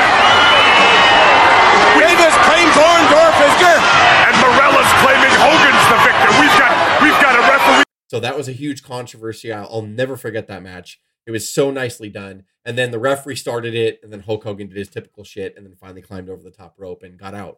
So the Mr. Wonderful feud has to be noted. It was a very, very big part in Hogan's rise in 86. They drew record business. And like Dave said, Orndorff hurt a nerve in his back, which linked to his arm. I think it was his right arm, right? Yeah, it was his right arm. Yeah. And unfortunately, it caused the muscle to start atrophying because the nerve sent signals to the brain at that point going, I'm hurt. I don't feel your bicep. So when the brain thinks a muscle in your body is dead, it starts atrophying. It doesn't matter if you're giving your body nutrients or not. It's just an injury. Back here, you got paid per performance. And if you were on the main event spot, you showed up for your fucking shots if you wanted money. Unfortunately, the way it was back here, yes, Vince would have probably paid for Orndorff's surgery. Yes, he probably would have paid him a nice little small downside guarantee for staying at home, but he never would have gotten the money that he got from wrestling in the main event. So really, Paul Orndorff sacrificed his right bicep, and I'm not even kidding, for the riches that he's probably enjoying right now. And to work with Hogan. Yeah.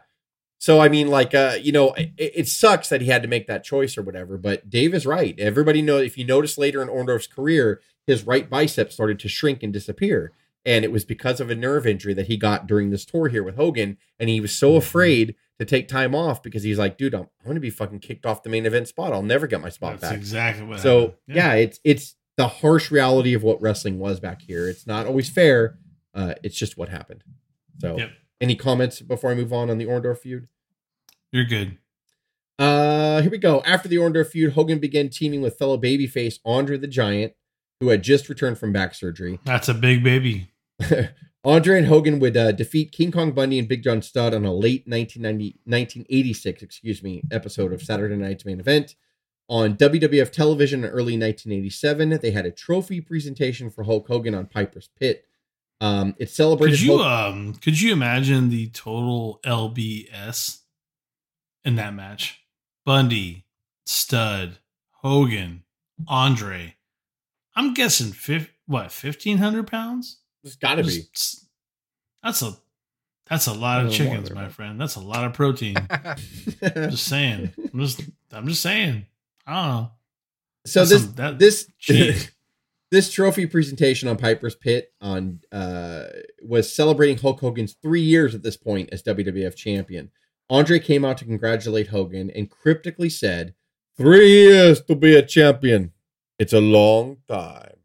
And then he was just quiet and he backed off.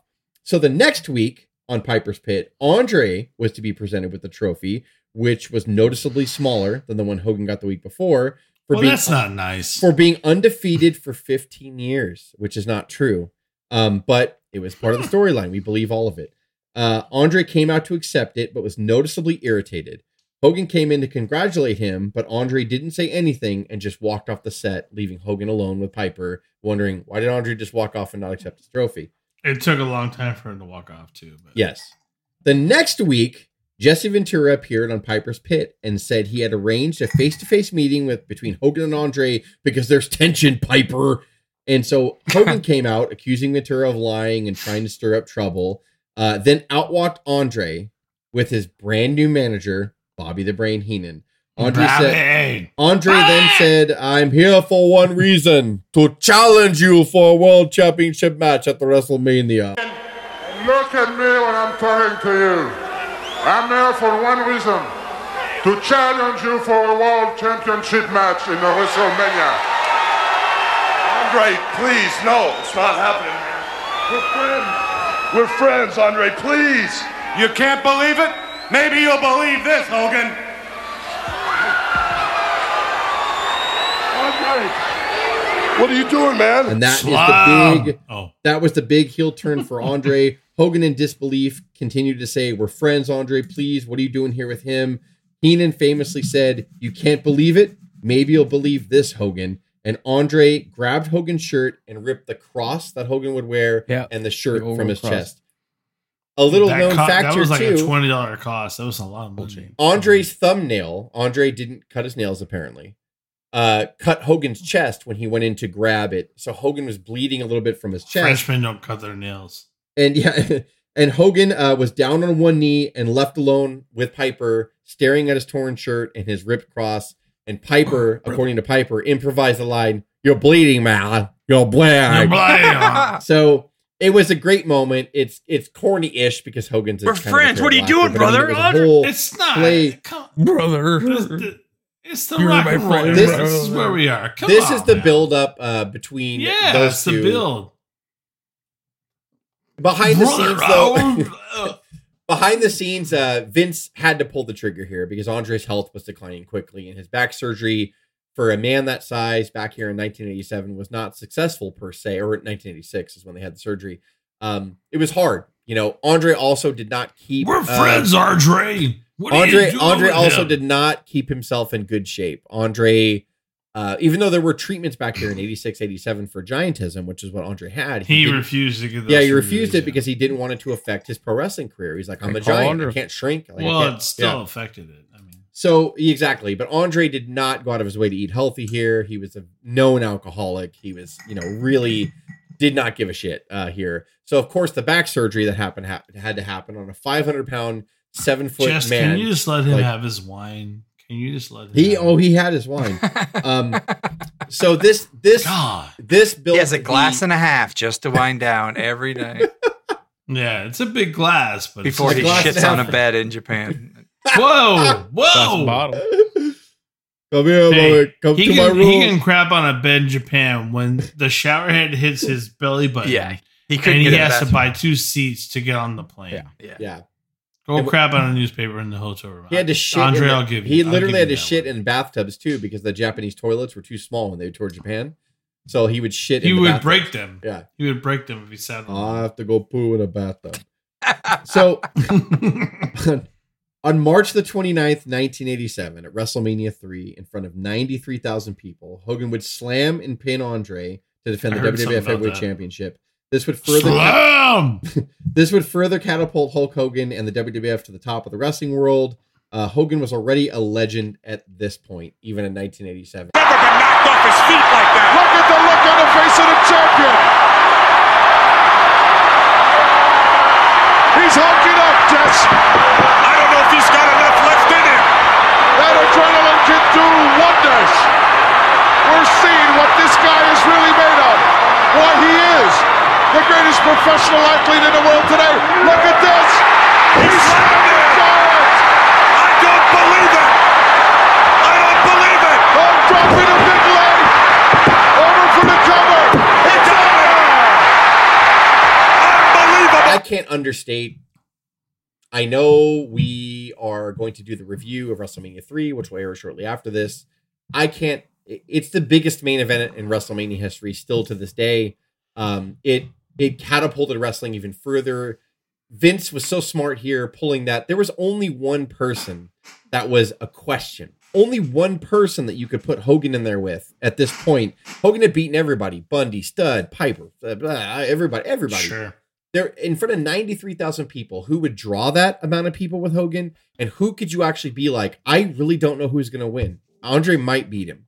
And you could believe it. Legitly, you could believe it. And I don't think there's ever been a dynamic for a main event of WrestleMania ever like since then.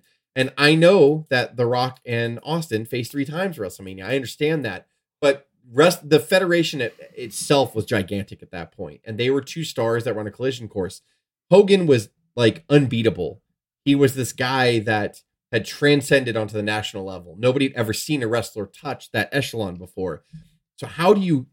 We don't let him lose to anybody. So how do we come up with a convincing opponent for 90,000 people on the biggest show we know because we're a wrestling event and we're going to draw 90,000 people. Every major media outlet is going to be covering this event to see if we fail and we can't fill this building on top of everything. And then you have to capture the wrestling audience that is like, Hogan's going to beat everybody. He beats everybody. Oh, Andre? Oh, fuck. I don't know. Like, he had to pull the trigger here. Andre was declining in health. Any later wouldn't have been as successful as it was. You can say what you want about the quality of the match, but like, it didn't matter. All he had to do was knock him down and slam him and pin him. And he did. And it's still iconic to this point. Like, he became a legend here after only 3.5 years of taking over the nation. taking over the world, becoming a household name. He had done WrestleMania 1. He had been in there with celebrities. He had been, I mean, this run already, and we're not even done with it yet, was fucking insane. And this WrestleMania 3 was really the crown jewel. If Hogan retired after this, dare I say, people would still be calling him the greatest wrestler of all time because he retired like at the top. How do you top this? He had nowhere to go but down from here. All right. Settle down. I'm going to take my pants off. But take the next bullet point. You don't want to talk about WrestleMania 3, you selfish asshole?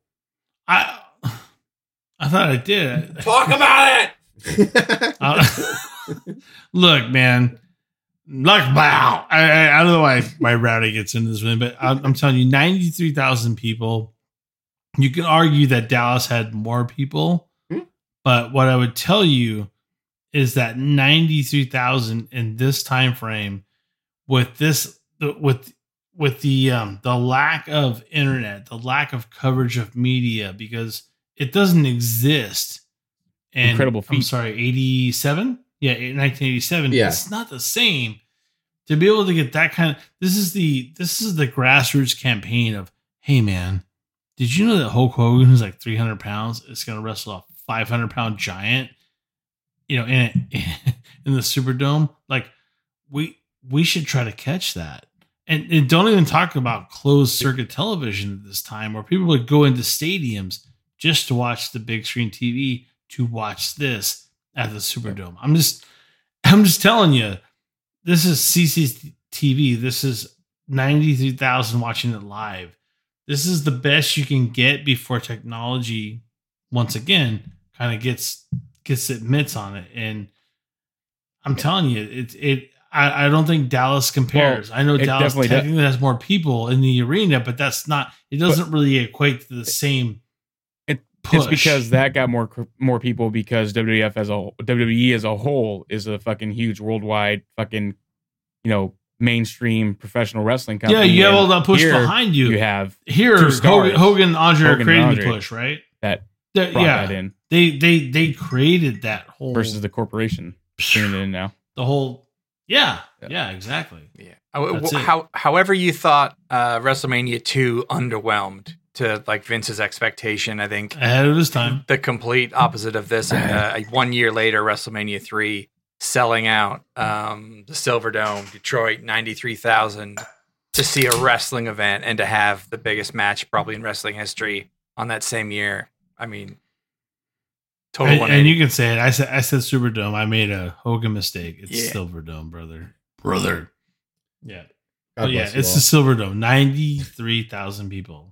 So for the rest of 1987, Hogan would continue to defend the WWF Championship across the country. His team, however, at the first ever Survivor Series would fall defeat to Andre's team. So Andre kind of got his win back a little bit ish. In January of 1988, he would sign a contract to rematch Andre the Giant at a live primetime special called The Main Event on NBC, set for February Never 5, heard of it. What 1988. After 4 years as WWF champion, Hulk Hogan would finally lose the WWF Championship to Andre the Giant at that show. To this day, it is the highest rated professional wrestling program in American television history. You'll never duplicate with 15 million households, which is approximately 33 million viewers. From behind, Andre now, but maybe Lady Luck riding on his shoulders here tonight. One headbutt, a second headbutt. Andre spins a Hulkster around. Suplex right on top of him. He's on him. One. We get a 2. That's it. He got him. He got him. He got him. No, he didn't. The referee counted 3. We've got a new world champion. No, we don't either. I told it, McMahon. I told you. I told the world that the Giant would win it. No, sir. That can't be.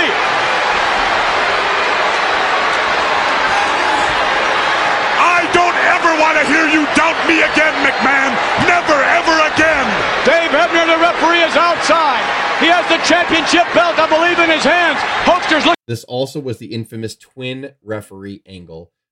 What else does this fucking guy have to do to be considered the greatest wrestler of all time? I don't know. I don't know what else he has to do. Jesus. These guys. Wait a minute. They look just alike. They They look just alike. The guy on the right's Hebner, isn't it? The guy on the left is Hebner. Wait, though. The guy on the right is. Wait a minute, the Hulkster's coming over to figure out which the official referee assigned was a man by the name of Dave Hebner. I can't believe we're... And also to prove, too, that the Hogan and Andre feud was the biggest wrestling feud probably still in wrestling history. Like, I don't understand. 33 million people. That's ridiculous. Like, it was how big WWF was at this time still. A primetime special on NBC. Again, The Rock's new, The Young Rock, the new show he just debuted, got just over 5 million viewers on NBC this past week or whatever. Good for him. Which nowadays people are like, 5 million, that's a good base to build on. Back here, fuck. Like, a one night only, 15 professional wrestling on primetime wrestling on a Friday, 33 million people.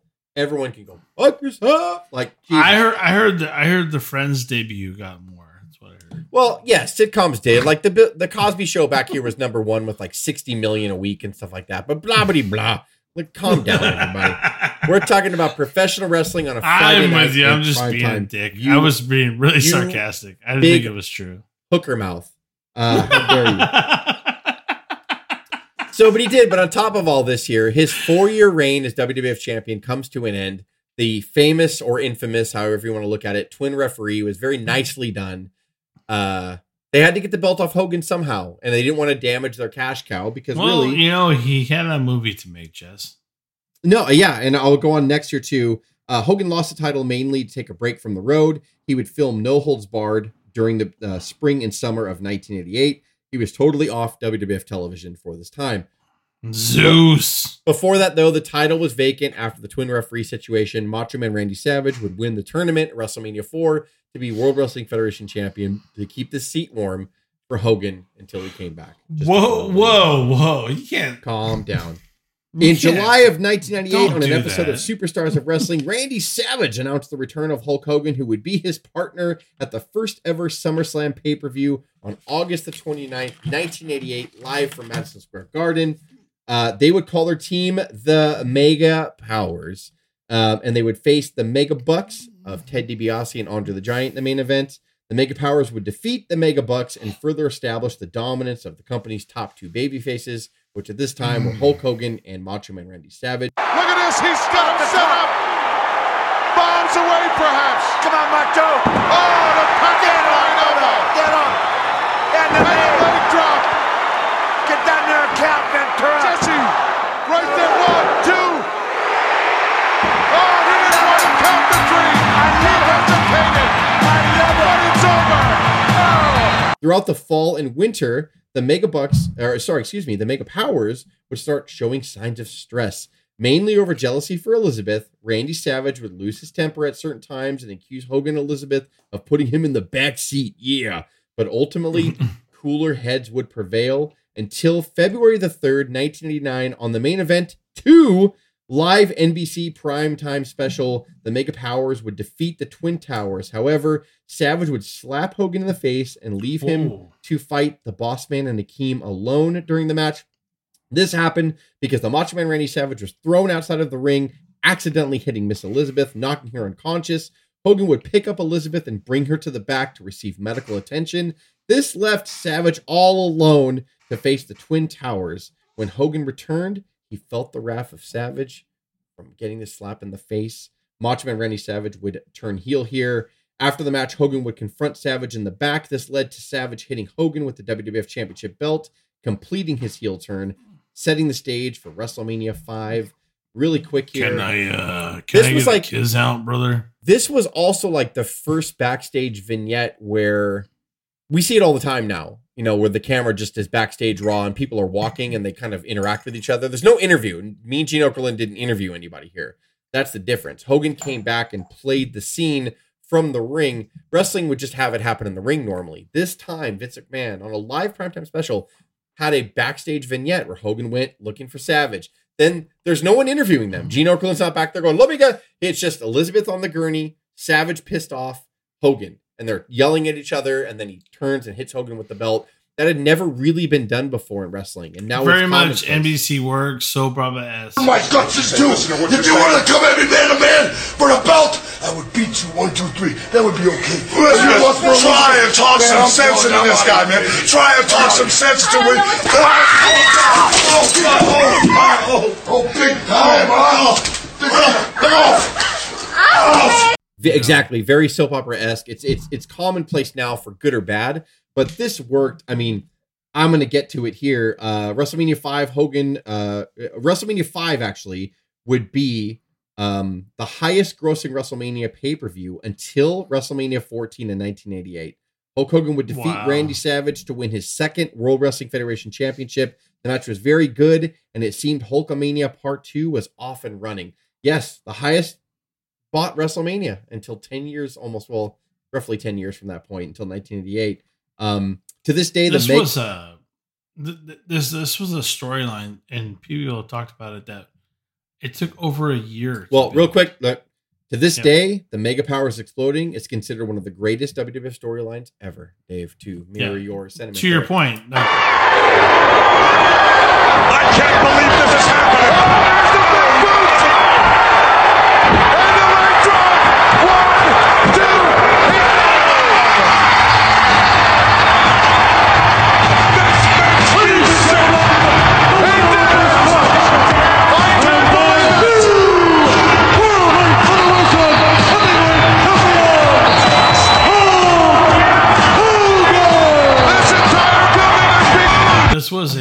it was a year in the making before the Mega Powers even started.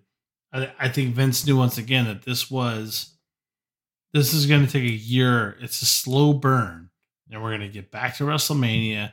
We're going to get back to Hogan taking Savage and beating him for the title, all because he couldn't take care of his woman the way he wanted to. I mean, that sounds terrible, but they would be like, "Oh, Hogan, I see you right here." And he would go over every film, every angle of Hogan putting his hand on Elizabeth in an inappropriate way. See, lust in your eyes was a big deal, and they would just build on this, and Macho would just get more and more entrenched with the fact that Hogan wanted to take Elizabeth from him, and it was a great storyline. It's the classic "you sold me out over a woman," kind of thing. And it was a year of storyline, and it was they knew they were going to do this at the end of WrestleMania 4. They knew this was going to burn. They knew this was going to happen. It's one of the greatest storylines. It took over a year to build. One of the biggest payoffs ever. And to Jess's point, the best storyline ever within Hogan and within the realm of WrestleMania. It's quite impressive when it comes to. And WrestleMania 5 was a great match. I consider it one of Hogan's top matches for sure. Thanks, Macho. Macho was great here, and unfortunately, it probably was like real tension in real life between these two because Macho Man and Hogan have a history. I can't talk about the legacy of Hogan without talking about Savage because we obviously talked a lot about Hogan during Macho Man's, but Savage was a very big part of Hogan's legacy. Yeah. Even back in 86, 87, when they started testing Savage out in house show circuits with Hogan to see, I just praised how Andre was huge in his draw with Hogan, and that's the biggest main event ever. How do you answer that? Well, you get back to good old-fashioned storytelling and wrestling. And so they kind of defined here. Like I said, that backstage segment when Savage hit him with the belt on the main event was the first backstage segment with it didn't emulate a sporting event. It was like the camera was following their lives back. It was like almost reality television before there was reality television. Again, we've said it before, and we're not trying to suck his cack too much here. Whoa. But Vince had eyes like decades beyond the decades that he was in at all times. And I inspired. And honestly, I think it's that he didn't he have support on anything that was on NBC with like that Don? Was it Don Allmeyer or whoever was working with him? Yes, it was Allmeyer. Yeah. It was like they always put like some of that Hollywood and sizzle on the wrestling. I'm sure I bet he had something to kind of do with how that was produced and the look and feel of it. And not to mention before the backstage vignette, that the shot that and the bump that Elizabeth took from Macho is one of the most realistic. Yeah, everything like man and woman spots you've ever seen, and it was Elizabeth taking it, and she'd never been touched. It was crazy. Yeah. And it was, you know, and it's funny, Cuz has said it many times too on the podcast. Hogan did, like, without, I don't think they knew it, but if you go back and look at the storyline of Macho and Hogan, Hogan was a fucking heel sometimes. That's like, what I'm saying. Macho exposed Hogan for the heel he legitly left Macho Man in the ring by himself with 300 to 450 pound guys. Well, he picked up Elizabeth, who's Macho Man. How come he couldn't tap Macho Man going, take her to the back, brother? Like, help her, you know what I mean? Like, that was Elizabeth's manager, or that was Savage's manager, and what, you know, it was wife in real life, but they alluded to that they were kind of romantically involved, sort of, Savage and Elizabeth on the storyline. So it was just kind of like, yeah, he did like this dick move and stuff. So when Macho slapped him, you know, a lot of fans like continued to support Macho even through WrestleMania 5 because they're like, you're a piece of shit. Like, you picked up his wife or his girlfriend or manager or whatever, his interest, and you just left him. Like, you just left him. So it was such a great storyline. I don't even think they knew that it was going to have so many layers that it did with that. You know, they just, I think, wanted to paint the picture of Macho Man was jealous and Hogan was this good guy, but Hogan was not totally innocent. Macho Man laid out all the evidence in that fucking WrestleMania 5 promo before WrestleMania 5. He had the video footage. Like, come on. The touching of the butt. The touching of the butt, everything. Yeah. Lying about, I love you like a brother. And you know, and that's how they answered WrestleMania 3, right? They didn't use it for WrestleMania 4. They used WrestleMania 4 to make Macho Man because they knew we got to build a different star because Hogan's going away for a while. Then with that star that we built, when Hogan comes back, we're going to continue the seed of jealousy that's going to slowly eat Macho to death. And it culminated here at the main event, part 2. And the WrestleMania 5 match was great. And Hogan did end up doing the traditional big bootleg drop, pinning him or whatever, and when he won his second world championship. But I will never forget Hogan and Savage, and that storyline was just fantastic, and you can't beat it. People still talk about the Mega Powers to this day like they were some tag team that won the title a million times, and you know what I mean? Like, but they were together like less than a year, really, when you think about it, and they wrestled like, what, 3 matches together as the Mega Powers? Like, but you remember them. You remember that name. You remember they were fantastic, and so I loved it. I love this part here, too. For the rest of 1989, Hulk Hogan would defend the world title against people like the Big Boss Man in a great steel cage match, by the way, where he suplexes the Boss Man off the top of the fucking steel cage on an episode of Saturday Night's Main Event. He would also defend the title against people like Mr. Perfect. He would tour the country with Randy Savage in rematches from WrestleMania 5. He would also begin a feud with Zeus, who was Tiny Lister, who has recently passed away, who was the villain in the movie No Holds Barred. At SummerSlam 1989, Hulk Hogan and Brutus Beefcake would defeat Randy Savage and Zeus in the main event. The pay-per-view would also have the highest SummerSlam buy rate until 1998. So WrestleMania 5, up to that point, had the highest WrestleMania buy rate and would be the highest all the way until WrestleMania 14 in 1998. SummerSlam that same year would be the highest SummerSlam buy rate ever, all the way until 1998. He picked up first!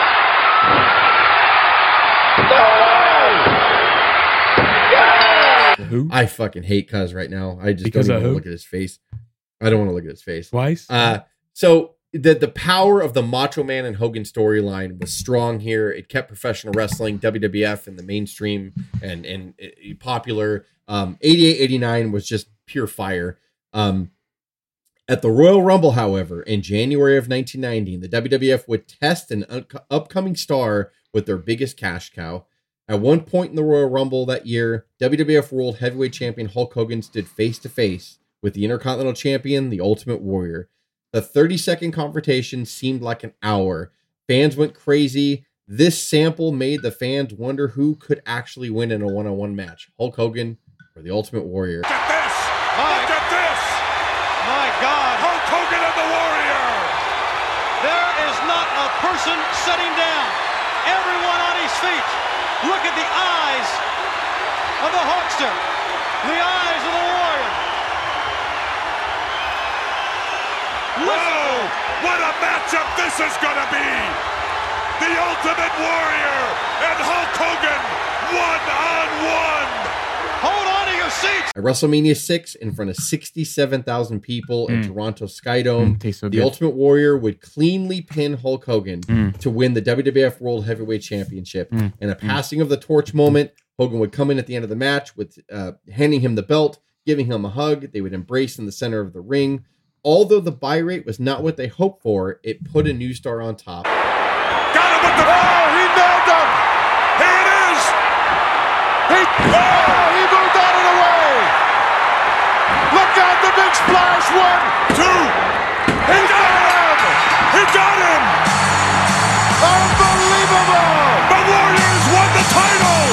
We have a new... Just kind of the beginning of the sort of crumbling of Hulkamania. If you really go back and look and think about it, Hulk Hogan had not been beaten on WWF television since 1984. He was their cash cow. He was the guy.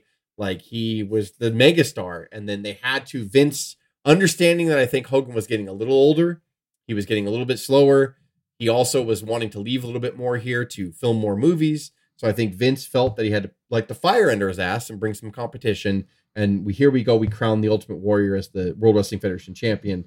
Hulk Hogan also did this too because he would take another break to film Suburban Commando in the spring of 1990 and early summer.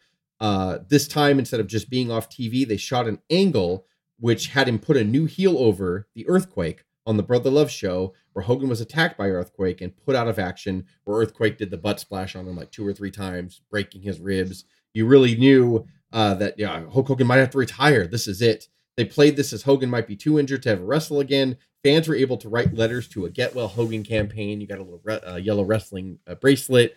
Tugboat came out and was his biggest advocate and pushed all that. Let's go back to the Warrior. I know we're not as long as I thought. I personally feel that the Earthquake dynamic between the two could have gone longer. I think they could have milked that a little bit longer than they did. That's the one thing I think. No, they couldn't. More to it. But before that, I want to go back to the Warrior and Mania 6 because I don't think that can be. Can't overstep that. Thank you. We can never talk about too much Warrior. Well, it did not have the buy rate that they wanted to, especially when you look at with the buy rate that Mania 5 produced. Hogan's fault. It was a face against face. In the beginning, Vince actually hated this. Pat Patterson was one of the ones that pushed it. And he's like, "No, we got to do it. You guys will do it. You want to crown. Don't have some heel like no. Do it in the Hogan. Pat. Do it in the Pat accent, Jess. If you really want to pass the torch, if you want to make it even bigger than what, if you want to pass the torch, if you want to make it even bigger than what you did with Savage, you have to pass the torch. You can't have some shitty heel beat Hogan and then Warrior beat that person because everybody's going to be like, what are they going to want in the long run? We want Hogan to face the Warrior. So eventually it's going to happen. So Pat Patterson was a big advocate of let's do it now. Let's go to a bigger venue. Let's go to Canada because it's a market that's starving for us. We want to put our presence up there.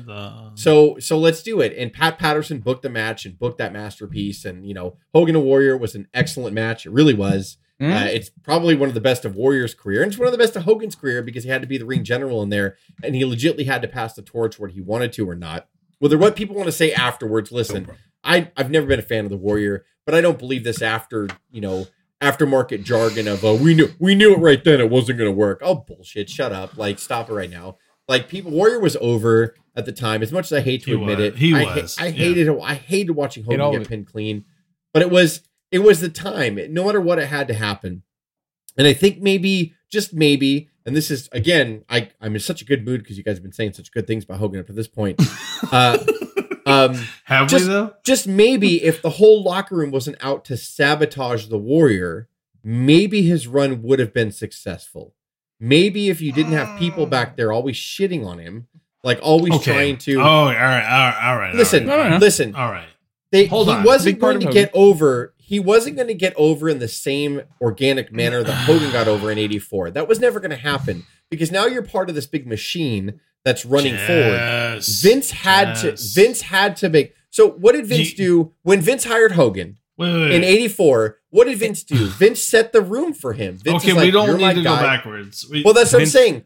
The room that Vince realized I wanted more Hogans. I wanted more than one Hogan. No, wait. Do you hold on? Do you know what Jess is trying to do here? What? Do you guys understand what Jess is trying to do? All right, tell me. He's trying to use the whole, hey, the Warrior was really great. He had anything going for him. He wasn't really great. I never said he was really great. But I got to tell you, it was so organic with Hogan.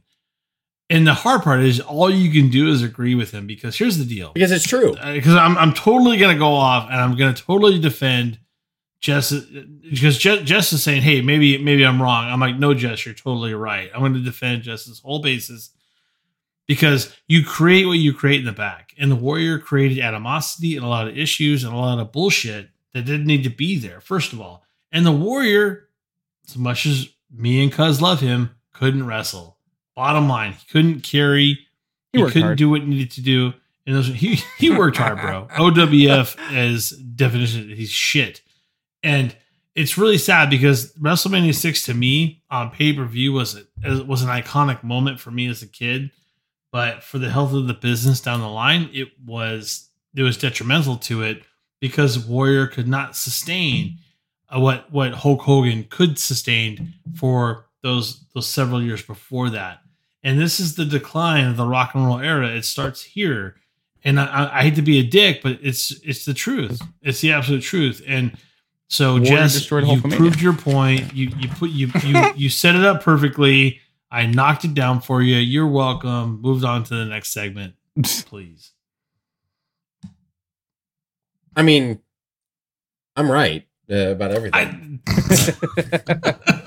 I mean, really. I just said you were right. Just Hulkamania. Move forward. There you go. Move forward. But it's true. In hindsight, it's all true. I hated the Warrior growing up, as you guys all know. Like, I really despised him. But when you're looking back on it, I don't know that. Look, you were never going to get a second Hulk Hogan ever.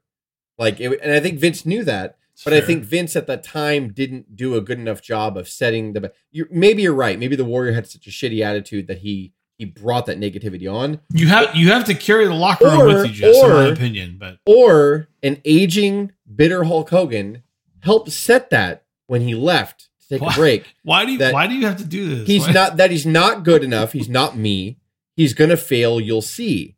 So if that stage was set for Hogan, like when he came aboard, which there was no way to because he just took a company from his dad. That's fine, but prove Hogan wrong. You're right. You're right. I can't say that like what you said either. Like that wasn't true. That he was negative Warrior and he didn't want to learn more. And I get it. I get it. I do see that 100%. I do agree with you more than you think. But and I agreed with you 100% 30 years ago, Jess. But now I'm just looking back, going, look, it's about business at this point. Listen. If you're going to go out of the way to cleanly beat your cash cow since 1984 at the biggest show of the year, then you should continue to set the stage for that guy to be successful. It just didn't happen that way. And maybe it's because Hogan ended up coming back in the summer. I just talked about the earthquake thing. And when he came back, Hogan instantly overshadows the Warrior. But he was never the same Hogan here, I don't think. After seeing it, even as a fan, when I watched him get pinned clean, he was different when he came back. I felt he was mortal. Even though he got the name Immortal, like at that point, like I felt he was super mortal. I was like, wow, like I'm not saying that I wanted to see him go undefeated forever because I think that would have gotten dry, and it was already kind of getting dry. When do you pull the plug? But man, after even as a fan, I was so bummed. But I was like, I saw him get pinned. If that makes any sense, like I saw somebody, a hero of mine, cleanly get pinned, and he was the guy that was never pinnable before and slammed Andre and did all this stuff and, beat Macho Man and got his title back and everything. It was just so crazy to me. So I always think now that I'm older, I want to think more of the business aspect of it back then because that's super interesting to me. I don't know. Like, did Hogan set the stage for it to be sabotage for Warrior? Or Dave, you make great points. It's funny, we switched roles because you were a Warrior fan. But maybe he was a negative piece of shit and didn't do anything to help himself. I can agree with that too. I just think that, man, like, hey, Jess, do yourself a favor and plug Sting out of that spot and tell me what you think would happen. Well, it's funny because not to get off on a tangent, but the similar thing was happening on the other program. He beats Flair and they don't set the stage well for him either. They give him the goddamn Black Scorpion.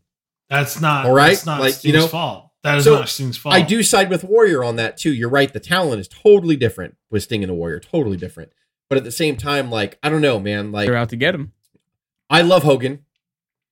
But at the same time, like when he came back here in July of 1990, Hogan addressed the WWF and stated that he would not retire, but instead return at SummerSlam 90 to face the disgusting, shitty Earthquake that tried to put him out.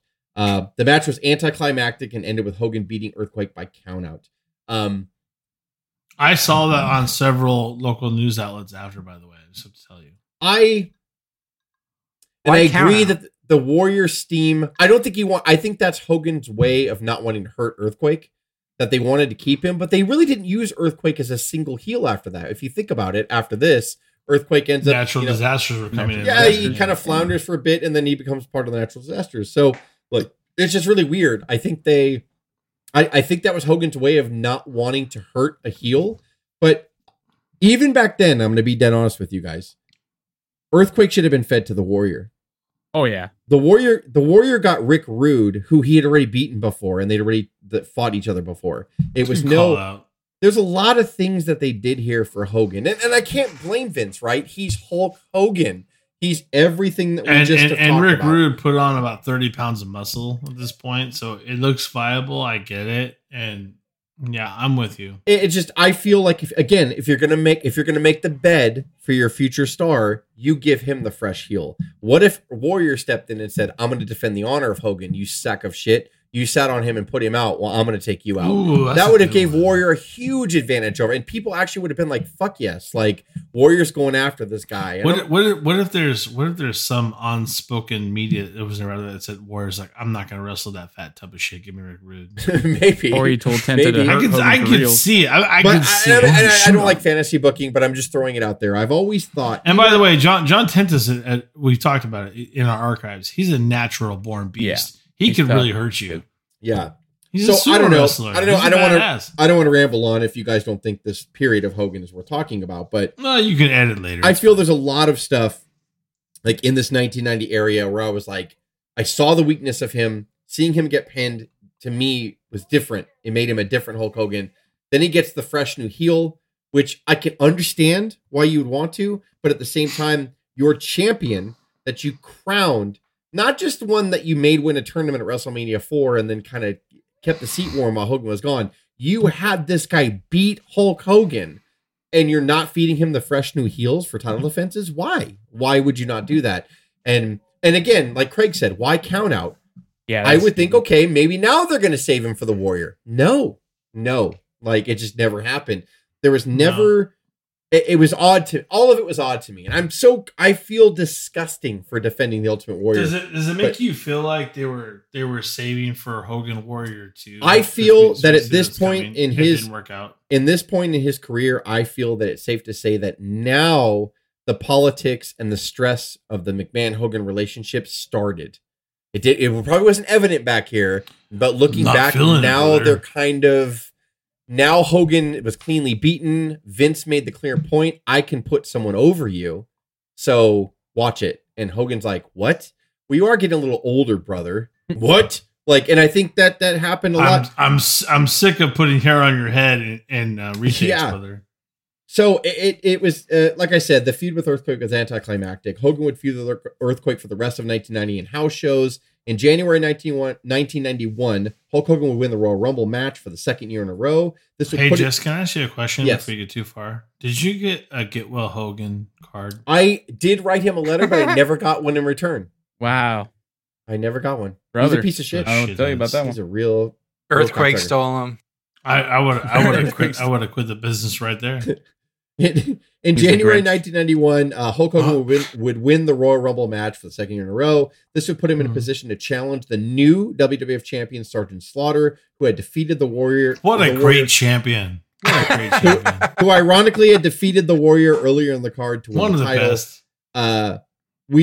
Sergeant Slaughter had returned to the WWF just months earlier, but this time it was as an Iraq sympathizer in an attempt to play off the real-life tension between the U.S. and Iraq. However, during the actual Royal Rumble pay-per-view, President George Bush announced that the U.S. was preparing for war, and they were actually deploying ground troops to use physical force to remove Iraq from Kuwait. He was over before the pay-per-view started. Well, this instantly hit close to home, and the storyline fell flat because when people actually thought we were going to war, they were sort of like, not now. You could do the Russian tension. You could do a lot of stuff in wrestling. Wrestling's always been about stereotypes, but now we might actually go to war. We didn't know a little too close to the polls, right. Jess. Yes. All right, I'm with you. Unfortunately, the WWF pushed on with the storyline anyway. They even had Sergeant Slaughter burn a Hulkamania t-shirt on a stick, copying real-life Iraqi soldiers and sympathizers who burned the American flags live on television. Yeah. This caught even more backlash. However, the WWF continued to push on, feeling that Hogan defeating Slaughter for the title at WrestleMania 7 would give everyone that hero ending. To make matters worse, the event was scheduled to be held at the Los Angeles Coliseum, which was an outdoor venue that easily set up for 80,000 plus fans. However, with a month before the show, the venue had only sold 20,000 tickets. The company was forced to move the event down the street to the LA Sports Arena, which only held 16,000 to 18,000, set up for basketball. The WWF then released a statement saying they moved the venue for security reasons. While part of that was true, their major issue was lack of ticket sales. Hulk Hogan would defeat Sergeant Slaughter at WrestleMania 7 to win his third World Wrestling Federation Championship on March the 27th, 1991 at WrestleMania 7. Like I said, this was Hogan's 7 straight WrestleMania that he headlined. This was Hogan's 7 straight WrestleMania, 6 of which that he headlined. And the thousands of Hulkamaniacs. Irish whipping the big boot. No, pull it. Monster off with the leg drop. The cover. He got him. What a comeback. He did it for the World Wrestling Federation and for the United States of America. What a comeback. I certainly am. History once again made here at WrestleMania. An unprecedented 3-time winner of the World Wrestling Federation title.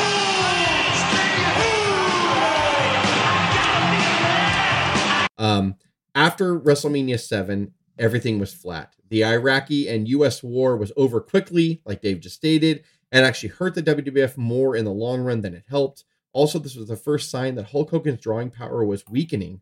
The pay-per-view buy rate was also very low, lower than expected for WrestleMania, and Hogan would defend the title against Slaughter throughout the summer in boot camp matches to little success in regards to attendance and ratings. So nobody wants to see Hogan v. Slaughter over the summer. No.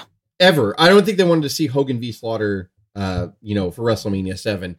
This was their choice to take the belt off the Warrior. It was their choice to go with the hot topic, which was the Iraqi and U.S. tension. It blew up in his face because it was too close to home.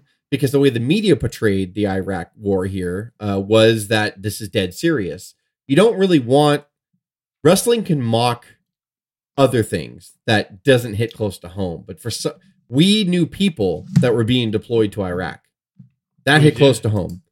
And I think that's when it turned. Not only was Hogan older and weakening here, but Slaughter was a weak heel. They pushed this on him. When it got a little too real. When it was just attention, it might have been fine. But when they announced that we're actually going to go deploy ground troops and people are going to die on the U.S. because we're going to push Iraq out of Kuwait, that's when people were like, well, I don't want to enjoy this in wrestling anymore because it's real. I remember... it's real. I remember coming home from school and my dad telling me, shut up, we're at war right now. And he's getting the play-by-play on... And it's the way the media... Whether the media overhyped it or not, probably yes. It was just what we all felt as citizens at the time. It was a dark, heavy blanket put over all of us. Well, for kids like us, we were not even...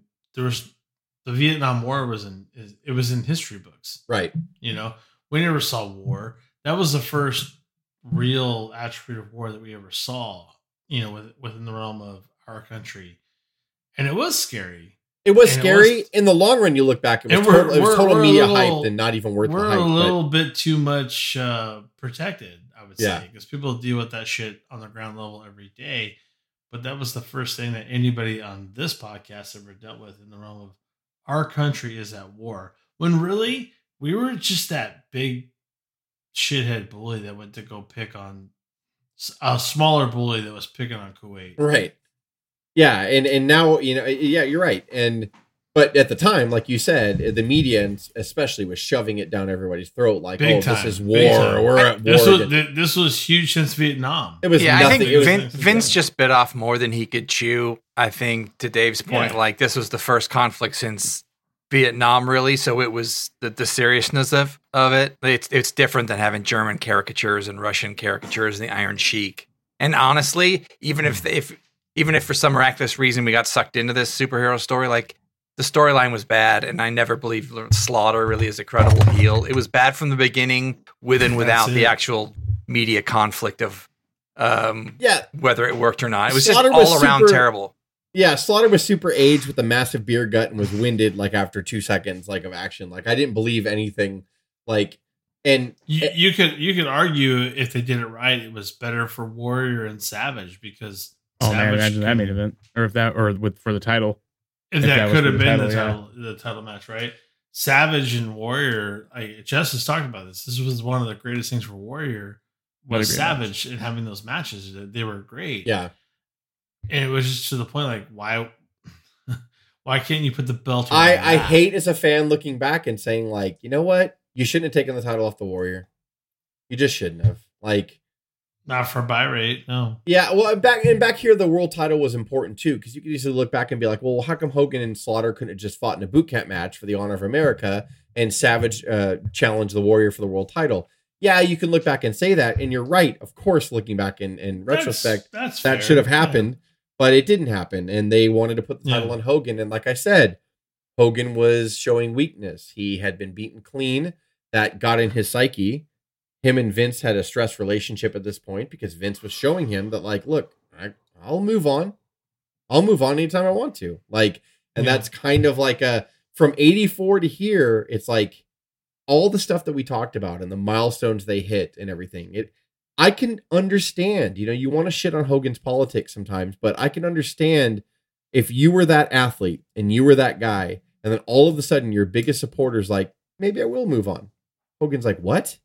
What? Like, so then, Hogan's going to come back and start pushing his weight around a little bit. Nope. Like, I think we should do this, and I think we should do that. I'm not saying it became good, because Hogan would get very selfish in years to come. But at the same time, like, I can understand that, like, as an athlete that doesn't want to see themselves yet as yesterday's news, in his mind, I'm still today's news, man. Yeah, like, they still want that limelight. I just filmed Suburban Commando, brother. Yeah, like, brother. you know what I mean? He's just... I'm Hollywood, brother. That's nothing to be proud of. Come on. So Hogan's physical physique began to decline at this time as well. Accusations of steroid abuse in the WWF were starting to become public.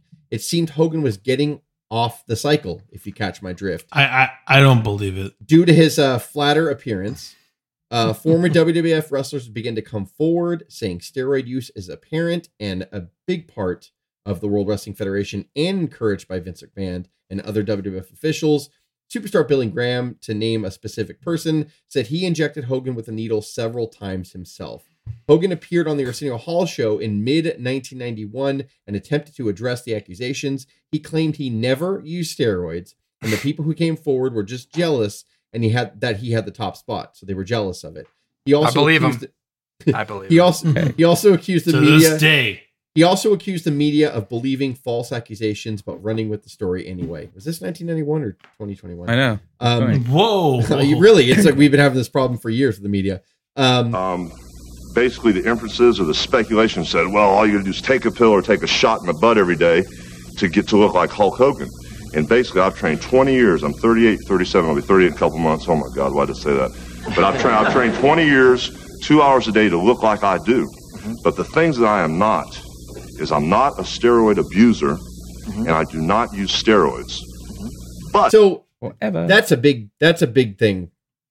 Craig has talked about this before too. He and I sort of differed in opinions on this. I really think that in a combination of Hogan getting older and just kind of forcing himself at the top of the book here, and these accusations, I really think that the parents of these children, when they heard that this golden god Hulk Hogan was being accused of taking steroids, I think no matter what he said, and think about it too, he went on the Arsenio Hall show. Arsenio Hall show was popular in a certain... It was big. He was a certain demographic at a certain time at night. These people who were doing accusations were on daytime talk shows, nighttime talk shows, sports shows, CNN, everything. Hulk Hogan was just on Arsenio Hall. Listen, Arsenio Hall was big for the time in a certain demographic with a certain group of people, but Arsenio Hall did not have the reach of Oprah, Phil Donahue, Larry King, and all these people were accusing Hogan on all of those outlets. So more people heard that this guy who was wholesome, take your vitamins, say your prayers, play it straight, was taking roids. That I think got around the horn a lot more than Hogan's bullshit lie on Arsenio Hall of like, I don't even know what steroids are. Is it water? Like, it's just fucking stupid.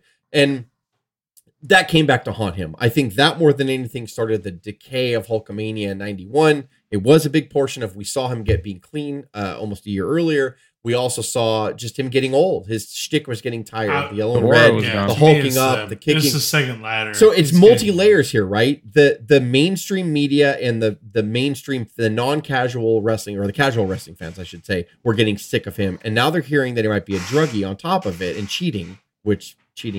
But anyway.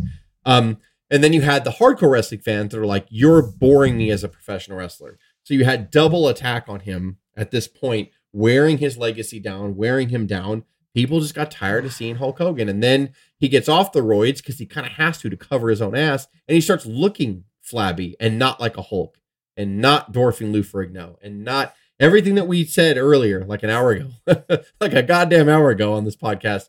Like, he's not that guy anymore. I really can't stress that enough, that we didn't know that as kids, right? But like, looking back now, man, like, this was, again, I'm not trying to sympathize with him because he's done some dick moves behind the scenes, Hogan has. But at the same time, like, you're the top guy. You're the biggest wrestler ever on a national level. And now this is happening. It's like you had this dream from 84, but now it's turning into this nightmare. And then you have your boss, the guy who was in the trenches with you, going, I don't care if you leave. I kind of would rather you leave. Probably why he got like, selfish. It's like, he saw that slipping away from him, so now I'm selfish. There's a lot of heat on me. There's a lot of heat on me, Hogan, and I kind of say, I want to fuck you. Like, I want you to go. Like, and Hogan's like, what the fuck is happening? Like, we were the kings, right? Like, we were, you know what I mean? Go ahead, sorry. Oh, no, I was just gonna say, he came from like humble beginnings as far as, he got his leg broken. He fucking persevered, toughed it out, trained, and then he did all of his touring of all over, the Japan and working in all these other promotions, AWA and everything, to be in WWF, leave WWF, come back to WWF, make your name for yourself. He got so absorbed by the spotlight and all the attention he was getting, and he loved it. And once he started seeing it slip away, it was like, at any means necessary, brother, I'm keeping that. Even if I have to be a selfish dick, brother.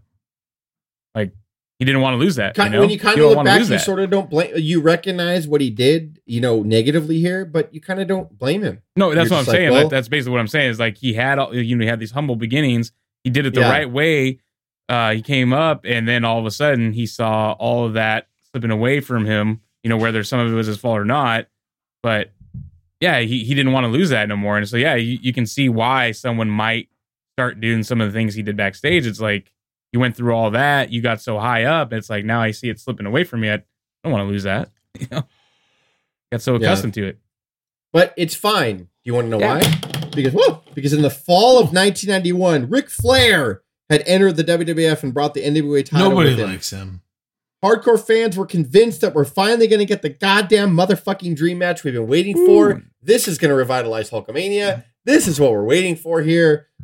Hulk Hogan versus Ric Flair at WrestleMania. Gee, it's got to happen. It has to happen. Dave, it's going to happen, Dave.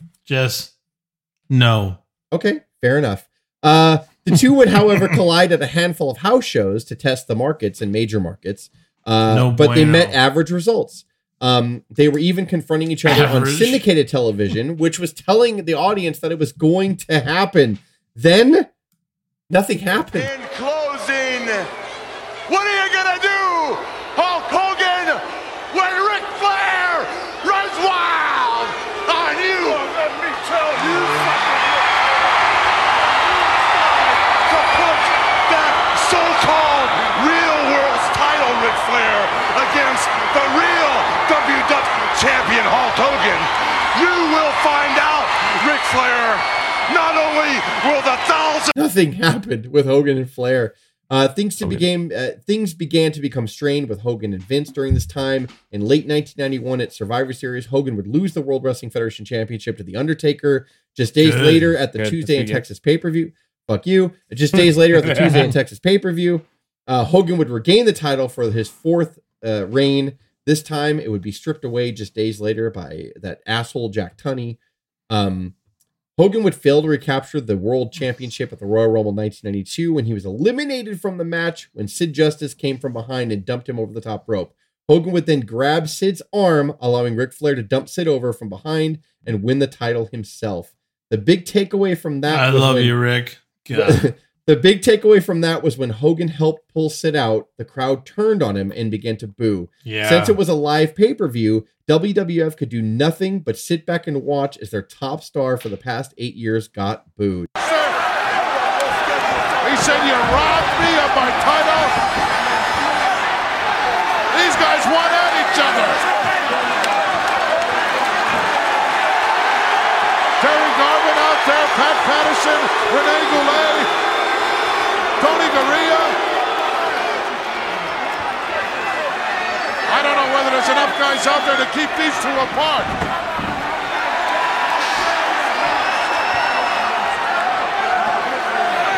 People were growing tired of Hulk Hogan. And they love Sid too. It's like the dents in the armor continued to go. I don't think they like Sid over Hogan. I think it was this point where he visually looked amazing, Sid, which how he could get away with it, I don't know. Hogan had to get off roids, but any hoozle. Like apparently Sid got a free pass for fucking 5 minutes. That softball kept him in shape. Yeah. Jesus. So, It's that but softball, buddy. yeah, seeing Sid neck with this massive fucking 25-inch traps and shit like that. Like, I mean, next to a deflated Hogan, he wasn't Hogan anymore. And people were tired of it. And I'll never forget watching that live on pay-per-view at everybody over at my house, and he got booed. And that was like the first time. They'd always sweeten crowd with syndicated televisions before, but they could do nothing about him here. And I think Vince had already tried to detach himself from Hogan, but still, he was the cash cow for the last 8 years for the World Wrestling Federation. And then seeing that happen, seeing him, and we talked about it at the review of the Royal Rumble, Hogan's face when he got booed, he couldn't hide it. Hogan was like, oh, fuck. Like, yeah. And to the point where I told the story on that podcast as well, he got to the back, according to Sid, he got to the back screaming and motherfucking Vince to death, going, you guys did this on purpose. You knew booking me like this would get me booed. You guys are trying to sabotage me. That just shows the fractured relationship between Vince and Hogan at this point. The dynamic duo that took the world in 1984 and did all this stuff, and Saturday Night Live and WrestleMania and pop culture and Mr. T and Andre and everything that you did, the Macho Man storyline, everything. And now it ends like this, like, or it's ending, I should say, like this. It's sad. It really is sad. Like when I think about it, even as a Hogan fan, I'm like, God damn, this is sad. Like business is slipping, steroid accusations, Hogan's losing his grip. Vince is like, I don't want to talk to you. I don't want anything to do with you, as a matter of fact. And Hogan's like, are you? Wow. Like it's harsh. I think Vince had to do it, right? But it's what ended up happening.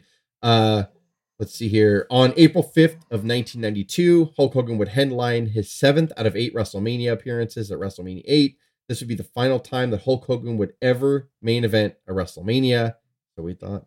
Hulk Hogan defeated Sid Justice by disqualification and be saved from a double team attack by the returning Ultimate Warrior. Yes! They'll never get him up. They'll never get him up. He got him! That's the first time Justice has been down. Hulk's there looking to drop the leg. He did! It's all over! No! Get that little creep out of there! Oh, that's fair. That's real fair. Hulk Hogan would then have to take 1 year off from the WWF. In his book, he cited burnout, but it was actually from the scrutiny of the steroid accusations, conflict with Vince, and the outcome of the Royal Rumble, where Hogan accused Vince of purposely booking the ending in such a way that Hogan would be guaranteed to get booed.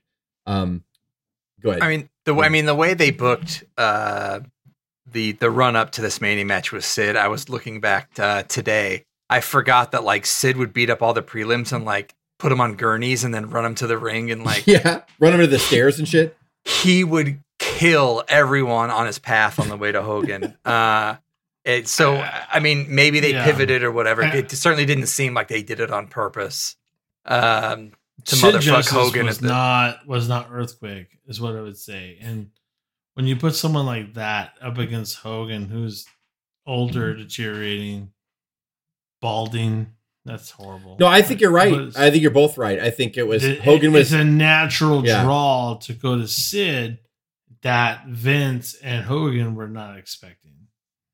Bro, it's been 8 years. Yeah, it has been. It really, and at the speed that they're doing, when you're on a national level, time goes by quicker. You know, you look at Bruno Sammartino, and he held the title for 9 years at one point. But that's in a territory where they could protect him. You know, everything here. Hogan was touring the country. He was on a national level. People saw him on network television. They saw him on different media. They saw him on talk shows. He was 8 years, man. Like to get. You're burnt out, and then you start not looking like the Hulk. I can't stress about how he didn't look like himself anymore. That was also like a huge thing. During the time that he was gone, the WWF majorly changed gears. All his big money draws were Vince's. All his big money draws were either leaving or getting too old to move the needle anymore. Vince had, pun intended, Vince had to go with smaller, more athletic wrestlers to quiet the steroid whispers. So Hulk Hogan did not come back until February of 1993. Here comes Brett. Yeah. February of 1993, Hulk Hogan made his WWF return on the new live television show called Monday Night Raw. This would be his only live Raw appearance. This would be his only live Raw appearance until his return in 2002, by the way. When Hogan appeared, the live New York crowd gave him a huge, loud, so-so reception. Whoa. Yes, they clapped out of respect, but it wasn't the normal jump up and down reaction that he was used to getting. Something was not right. This is not right. Also, he didn't look like Hulk Hogan. He had lost about 25 pounds of muscle. He was in great shape, but didn't have that Hulk physique that he was known for. Different than the flabby Hogan. He came back here. Dave often compliments him on his shape here because he got skinnier. He was like only 270 pounds here. Only. Best shape of his life. But he didn't look like a Hulk at this point. He just looked like a guy who was in good shape. And I think, again, different than the deflated Hogan that we saw at the end of 92, where he was flabby, he comes back more defined here, but definitely smaller than a Hulk should be. He was old. Shredded. I can't say he was old because we're not going to cover it on this podcast, but he goes on to redefine wrestling again. Yeah. But I mean, like, he was not that. We're talking about this first run. It was over. It was painfully over here. So he got a lukewarm response from the crowd live on Monday Night Raw here in New York in Manhattan Center. He didn't look like Hogan, like I said. Jimmy Hart was also now his manager, which he had turned face a couple weeks before, and that turned the fans off as well. Why did Hulk Hogan need a fucking manager? Like, so I'm just thinking the same thing. Everything I forgot about is that just kind of why. Yeah, everything is just sort of like when he returned. It was like, let's make him look purposely different and less appealing than he was when you loved him 9 years before. At any rate, though, you could say he's a heel, but did Samoa Joe ever require management? No, but he's super athletic though too.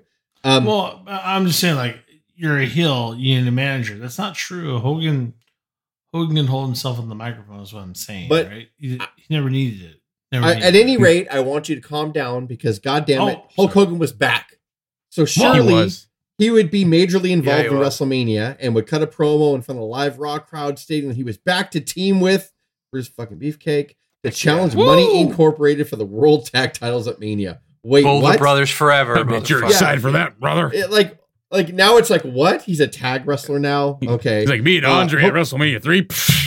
Yeah, Hulk Hogan goes away for a year and then returns to tag team wrestle. So this is all deflating and disappointing at this point. On April 4th, 1993 at WrestleMania 9, the Mega Maniacs would fucking lose to Money Incorporated by disqualification in a slow, horrible match that showed the rust of both Hogan and Beefcake. WrestleMania 9, good grief. Yeah. So that's it. Hulk Hogan returns after a year away and then he fucking loses a tag match. Awesome. The main event of WrestleMania 9, totally unrelated. The main event of WrestleMania 9 saw Yokozuna pin Bret Hart to win the WWF Championship. Then Hulk Hogan runs down, tells the referee that Mr. Fuji cheated and threw salt into Bret Hart's eyes. Mr. Fuji then got on the mic and issued a challenge to Hulk Hogan. My Yokozuna. If you get in the ring, get in here. If you get in the ring, you yellow belly. I think you called him a yellow belly. The crowd wanted to go for it, but then Fuji reaching back into his kimono there, and it's got more than sound or whatever. Oh, right in the eyes of Yokozuna. Hogan knocks Fuji down. Hogan with close down, and down goes Yokozuna. Hogan back to low. Hogan to the cover. No. Back to low. And Hogan. What a time. Believe this. Hogan. What's going on here? If you get in the ring right now, I'll put my WWF Championship on the line. Hulk Hogan accepts, gets into the ring. Fuji throws more salt. Hogan ducks, hits Yoko by accident. Leg drop 1, 2, 3. Hulk Hogan defeated Yokozuna in 20 seconds to win his 5th World Wrestling Federation Championship. And the parking lot of Caesar's Palace went wild. Yes. Aside from Hulk, the smallest. Hundreds of people, right, Greg? The smallest attended WrestleMania in history. To this day, still, by the way, only 16,000 people. We had friends that were there. Yeah, one friend. He used to be a friend. Whoa. Aside, that's not nice. Aside from Hulk Hogan working some tag team matches at TV tapings for home video releases, he never defended the title or appeared on Raw after winning the title. He made a tour of New Japan Pro Wrestling where he faced the Great Muta in a WWF champion versus IWGP championship match, where he called the WWF Championship belt a toy that he could win and lose anytime that he pleased. Whoa. He also accused Yokozuna of wanting to win the World Championship to take it back to Japan, and Hogan did that same thing by winning the title from Yokozuna at WrestleMania 9 and going to Japan to fight the Great Muta. Like, it just gets better and better. He only appeared at pre-taped interviews from that point on, from the set of Thunder in Paradise, to advertise his upcoming title defense rematch From the against set of Thunder in Paradise. Yeah. It's a great show, Craig. To advertise his upcoming rematch against Yokozuna at the upcoming first ever King of the Ring pay-per-view on June 13th of 1993, Yokozuna would defeat Hulk Hogan to recapture the WWF World Championship at King of the Ring, thanks to a camera exploding in Hogan's face. He would go on to the WWF European tour for a couple months afterwards, rematching Yokozuna for the title, but usually only winning by DQ or count out. And just like that, the 9-year historic run came to a bitter close. That's where we're going to end the subject matter of this coverage of Hulk Hogan. This ends his first legendary WWF title run that made him Hulk Hogan, that made him the yellow and red god, that made him everything. We're going to cover in more. I wanted to cover this portion in our 100th episode because this was the meat that made him Hulk Hogan. It was the time that he hosted Saturday Night Live. I keep going back to that, but I don't think people really understand how significant that was. Not until we got to The Rock later, when he hosted Saturday Night Live, did you understand that somebody was breaking above that ceiling and becoming part of pop culture and mainstream and the casual wrestling fan. He did so much in his 9 years, and I'm not saying that just as a fan. He's the reason why I've been watching wrestling. Like, I don't know what else to say about him. 9 years, you're just under a decade. That's a long time. Yeah, and again, you guys all are tired of me, singing his praises for years, but I've been an equal Hogan critiquer for the last few years. You're a Hogan hater. Well, especially after he just does. Hey, look, I don't know him personally, and I can tell you all the times I've met him live, he's been magnanimous. Craig actually got him to record for my wife and I for our wedding to congratulate us. Craig by chance ran into. Craig was the best man at my wedding. And Craig, by chance, ran into him at an airport, of all places, and said, look, my buddy Jess is getting married, and he loves you, and he's been a fan of yours forever. If you could just say something into this recorder, like, congratulations, Jess and Elizabeth. That's my wife. It's Macho Man Elizabeth. I married Elizabeth. Whoa. Thank goodness she's still with us. So Craig had him do it, and he did it. He'd be great. Craig said he looked like shit, and this is when he was going through. The word was he said, "Of course I will. Of course I will." He actually did. He did not waver. He was. He was going through his divorce here, right? He wasn't divorcing Linda at this point or whatever. His son was with him, and Jimmy Hart was with him. Yeah, I remember him. Oh yeah, and Yeah. every time I've encountered him, whether it was an autograph signing or seeing him live, he was always magnanimous with the crowds. We're gonna get. This isn't really his politically most damaging. You know, I don't know if you guys want to get into the whole politics where he did kind of screw Brett here, and 93 was not a good look for him. And you know, he's got way worse political shit that we're going to talk about when we finally do a part 2 or cover his WCW legacy. It got worse, folks. It got really bad. If you think any of his politics in the first 9 years that we just covered right now was bad, you ain't seen shit yet until he gets into WCW. You fucking wait. I don't. Part of me still defends him. To this day, I get mad at him for some of the personal choices that he did, for some of the stupid fucking things that he said, knowing that people have a fucking recording device in their pocket at all times and a camera. And I get irritated with him a lot. And because I think that somebody who was influenced my life so much when I was a kid, I was 10 years old when I first laid my eyes on him. And I started watching professional wrestling because of this guy. And I defended him. Craig and Dave and even Cuz and Joe, if he was here, can attest that I was blindly defending him at a lot of points. Even in his shittiest part in WCW, where he was getting booed loudly as the yellow and red guy, I was still like, no, like I was still hanging on to him. I have pledged my allegiance for him. He got booed later on a higher level, and it was amazing. I pledged my allegiance to him for so long, and it was because of this portion that we covered, this 9 years, maybe take away a year because he got really bad in 93. But like he crossed so many lines in the best way possible. He made it possible to where, dare I say, I know Cuz wouldn't be a wrestling fan because I introduced Cuz to pro wrestling, and I'm not like bragging, but if I didn't watch Hulk Hogan and get so passionate about pro wrestling, I might never have passed it on to my siblings, which they don't really care about wrestling, but I tried to pass it on to them. And then my cousins, who you and Jonathan still love pro wrestling to this day. I don't know if Steven does or not, but I mean, like, no, but like, I mean, like it because I watched him and because I fell in love with him, for lack of a better phrase, like I fell in love with other professional wrestlers like Savage and you know, like Jake and all those other guys, Hart Foundation and all those guys, you know, like what do you say? It's so far in the past now. I mean, goddamn, I've been watching him for 34 years. I'm almost 44. I'm so old. And now people's legend now is The Rock and Stone Cold era. And rightfully so, man. Like, what a great time to be alive and a professional wrestler in the Attitude Era. But I was lucky enough to come along in his era, Hogan's. And I can't describe to you the magic. The first time I ever saw him live was LA Sports Arena in January or February. It was closer to March of 92, right before WrestleMania 8, where he was fizzing out Hogan. But there was, of the 16,000 seats that were in the LA Sports Arena for a house show, there was at least 12,000 people there, no problem. And the ovation that he got when he came out, it was him and Piper against Sid and Flair. The ovation that he got, I never heard anything like that in my life. It shook the building. And the energy, and I saw him at the end of his run there in 92. That was when he was not as what he was. I can only imagine being in Madison Square Garden when he beat Sheik. I can only imagine being there when he slammed Andre, when he beat Savage, when he fought the Warrior. And I can only imagine like the building would physically shake. We've been in the arena with Austin's huge pops on The Rock, and Hogan was the first guy that hit that level. And they did surpass him. They did, or The Rock especially.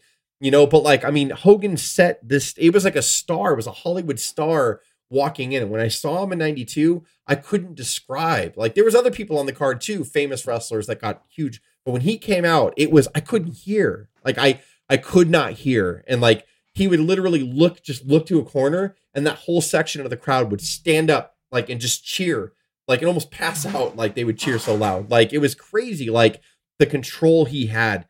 I don't know, because the years are passing by so fast. I don't know if anybody really appreciates his first 9-year run anymore. I don't know if they do. I think it's sad. I think it's sad. Like, because to live through it was special. It was so fucking special. The NWO is not possible without those 9 years. I mean, well, no, you're right. You're right. But I mean, these 9 years, like everything, even though I didn't start watching wrestling till late 87, early 88, I would go back and rent all the tapes. I watched WrestleMania 3, I watched WrestleMania 2, WrestleMania 1, and I watched a bunch of Coliseum home videos where they had all of his house show defenses against Bundy and Studd and Piper and Orndorff, and we watched the big event. And, man, like he does not get enough credit anymore for like the lines that he crossed, and Vince too, for that matter. What they did. It's easy to look in 2021 eyes and be like, oh, Hogan's way fucking old. Like, I don't even remember him anymore. And that's like, I mean, that's it's sad. It's getting towards that. Because it's generational. It's like in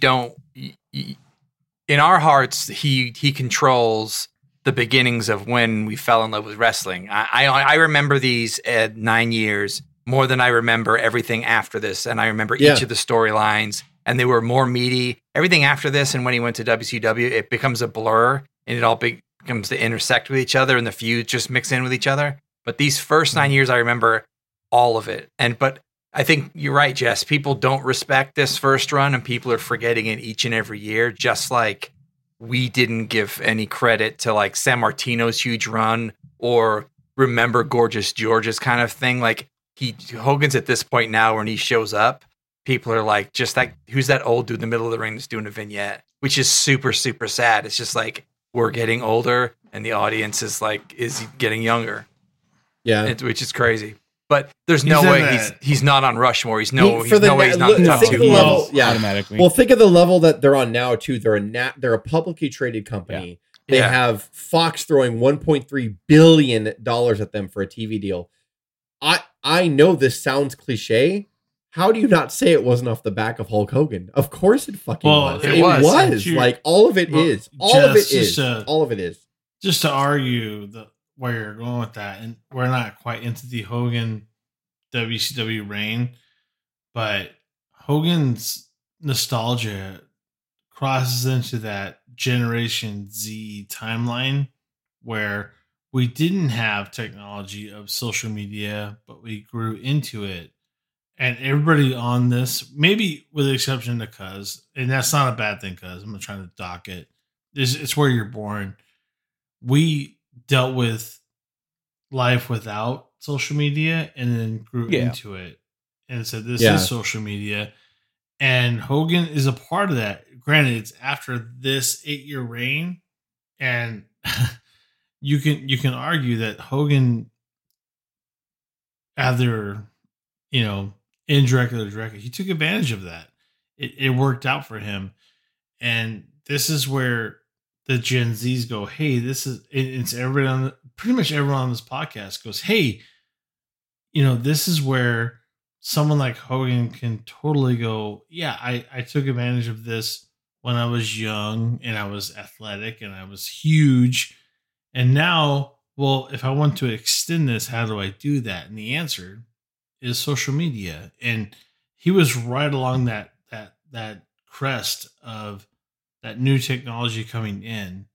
And this is where Hogan, I know we'll talk about it on another date, but Hogan totally takes that and pushes it into a whole other realm of Hulkamania. He'll work inside, but it's pretty incredible. It's amazing. And you can't discount it. My point of this, just to do this part here too, even without that second half, when you look at the 8 or 9 year run that he had, like, sure. I think it was Craig, you just said you made a Mount Rushmore reference. That puts him on it. Just this first 8 years puts him on it. Like, people don't grasp the concept anymore of, social media kind of splinters everything now, because you don't have to, like, back here, there was no social media. And so you had to focus. So for 33 million people to watch Hogan versus Andre, or, give a massive buy rate to Mania 5 or whatever, like, is something that, again, The Rock's TV show that just debuted, The Young Rock, 5 million viewers. And now that's considered a success because, so there's so many different avenues to stream things. There's so much out there to watch. So, but I mean, back then, like, you had to watch like one thing, and people chose when Hogan was on the screen to gravitate towards him. And I think that's so powerful. We will never see. The Rock is kind of a product of just everything he's been working on for years, right? After The Rock, I don't know of any. How do you become so big where everybody knows you, right? Like, because everything, there's so many different streams, so many different avenues. If you don't want to watch this, you can watch that. If you're not into this, you can watch that. You stream it right now. Like, so you don't have to like look at everything at once. Like Super Bowl is probably the last thing I think that everybody wants to watch like every year. And I don't know how much longer that's going to last. Right. Like, so you just kind of, back in this day, it was like when people watched something, everybody watched it. And like, it was just kind of, he was just as big, like I said before, as Sylvester Stallone, Arnold Schwarzenegger, as far as, oh, I don't like pro wrestling, but I know Hogan. I know him. That's you. I don't think you've ever heard, except for The Rock, right? You've never heard of that ever. Because you were in the moment. You were actually able to live in the moment, and Hogan made some great moments. Yeah. But maybe I think this way that as big and as epic as his first 9 years was, I think it was just the warm up, brother. Whoa! And we can leave it at that. Yeah. Dave, take us out. Perfect ending. Hit us up on Instagram at OW2019. Click on Linktree. You can find us on several platforms, including Apple, Spotify, SoundCloud, YouTube, iHeartRadio, Stitcher, and Google Podcast. And anything we talk about is inspired by the WWE Network. So do yourself a favor and get your free month to talk about anything. I'm sorry. I gave you the night off. I gave you the goddamn night off, Dave. And more. It's been a long episode, my friends. This is Dave, Jess, Cuz, and Craig with the OWP signing off. Have a good one. Happy 100th episode, guys. Woo! Happy 100th for sure.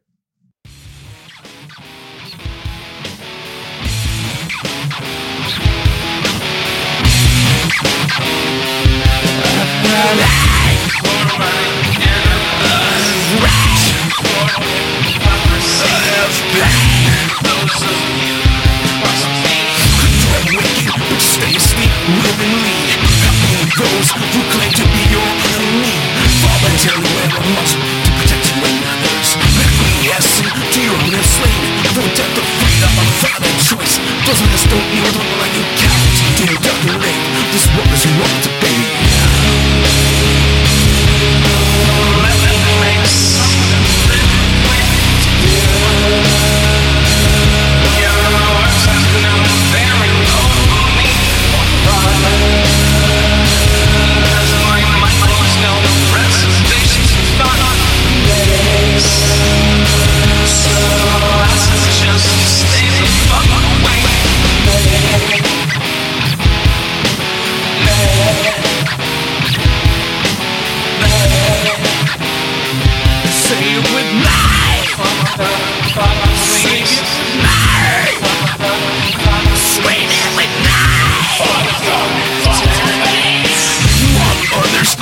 As you do and not as they should for themselves oppressing your own cognitive function eliminated.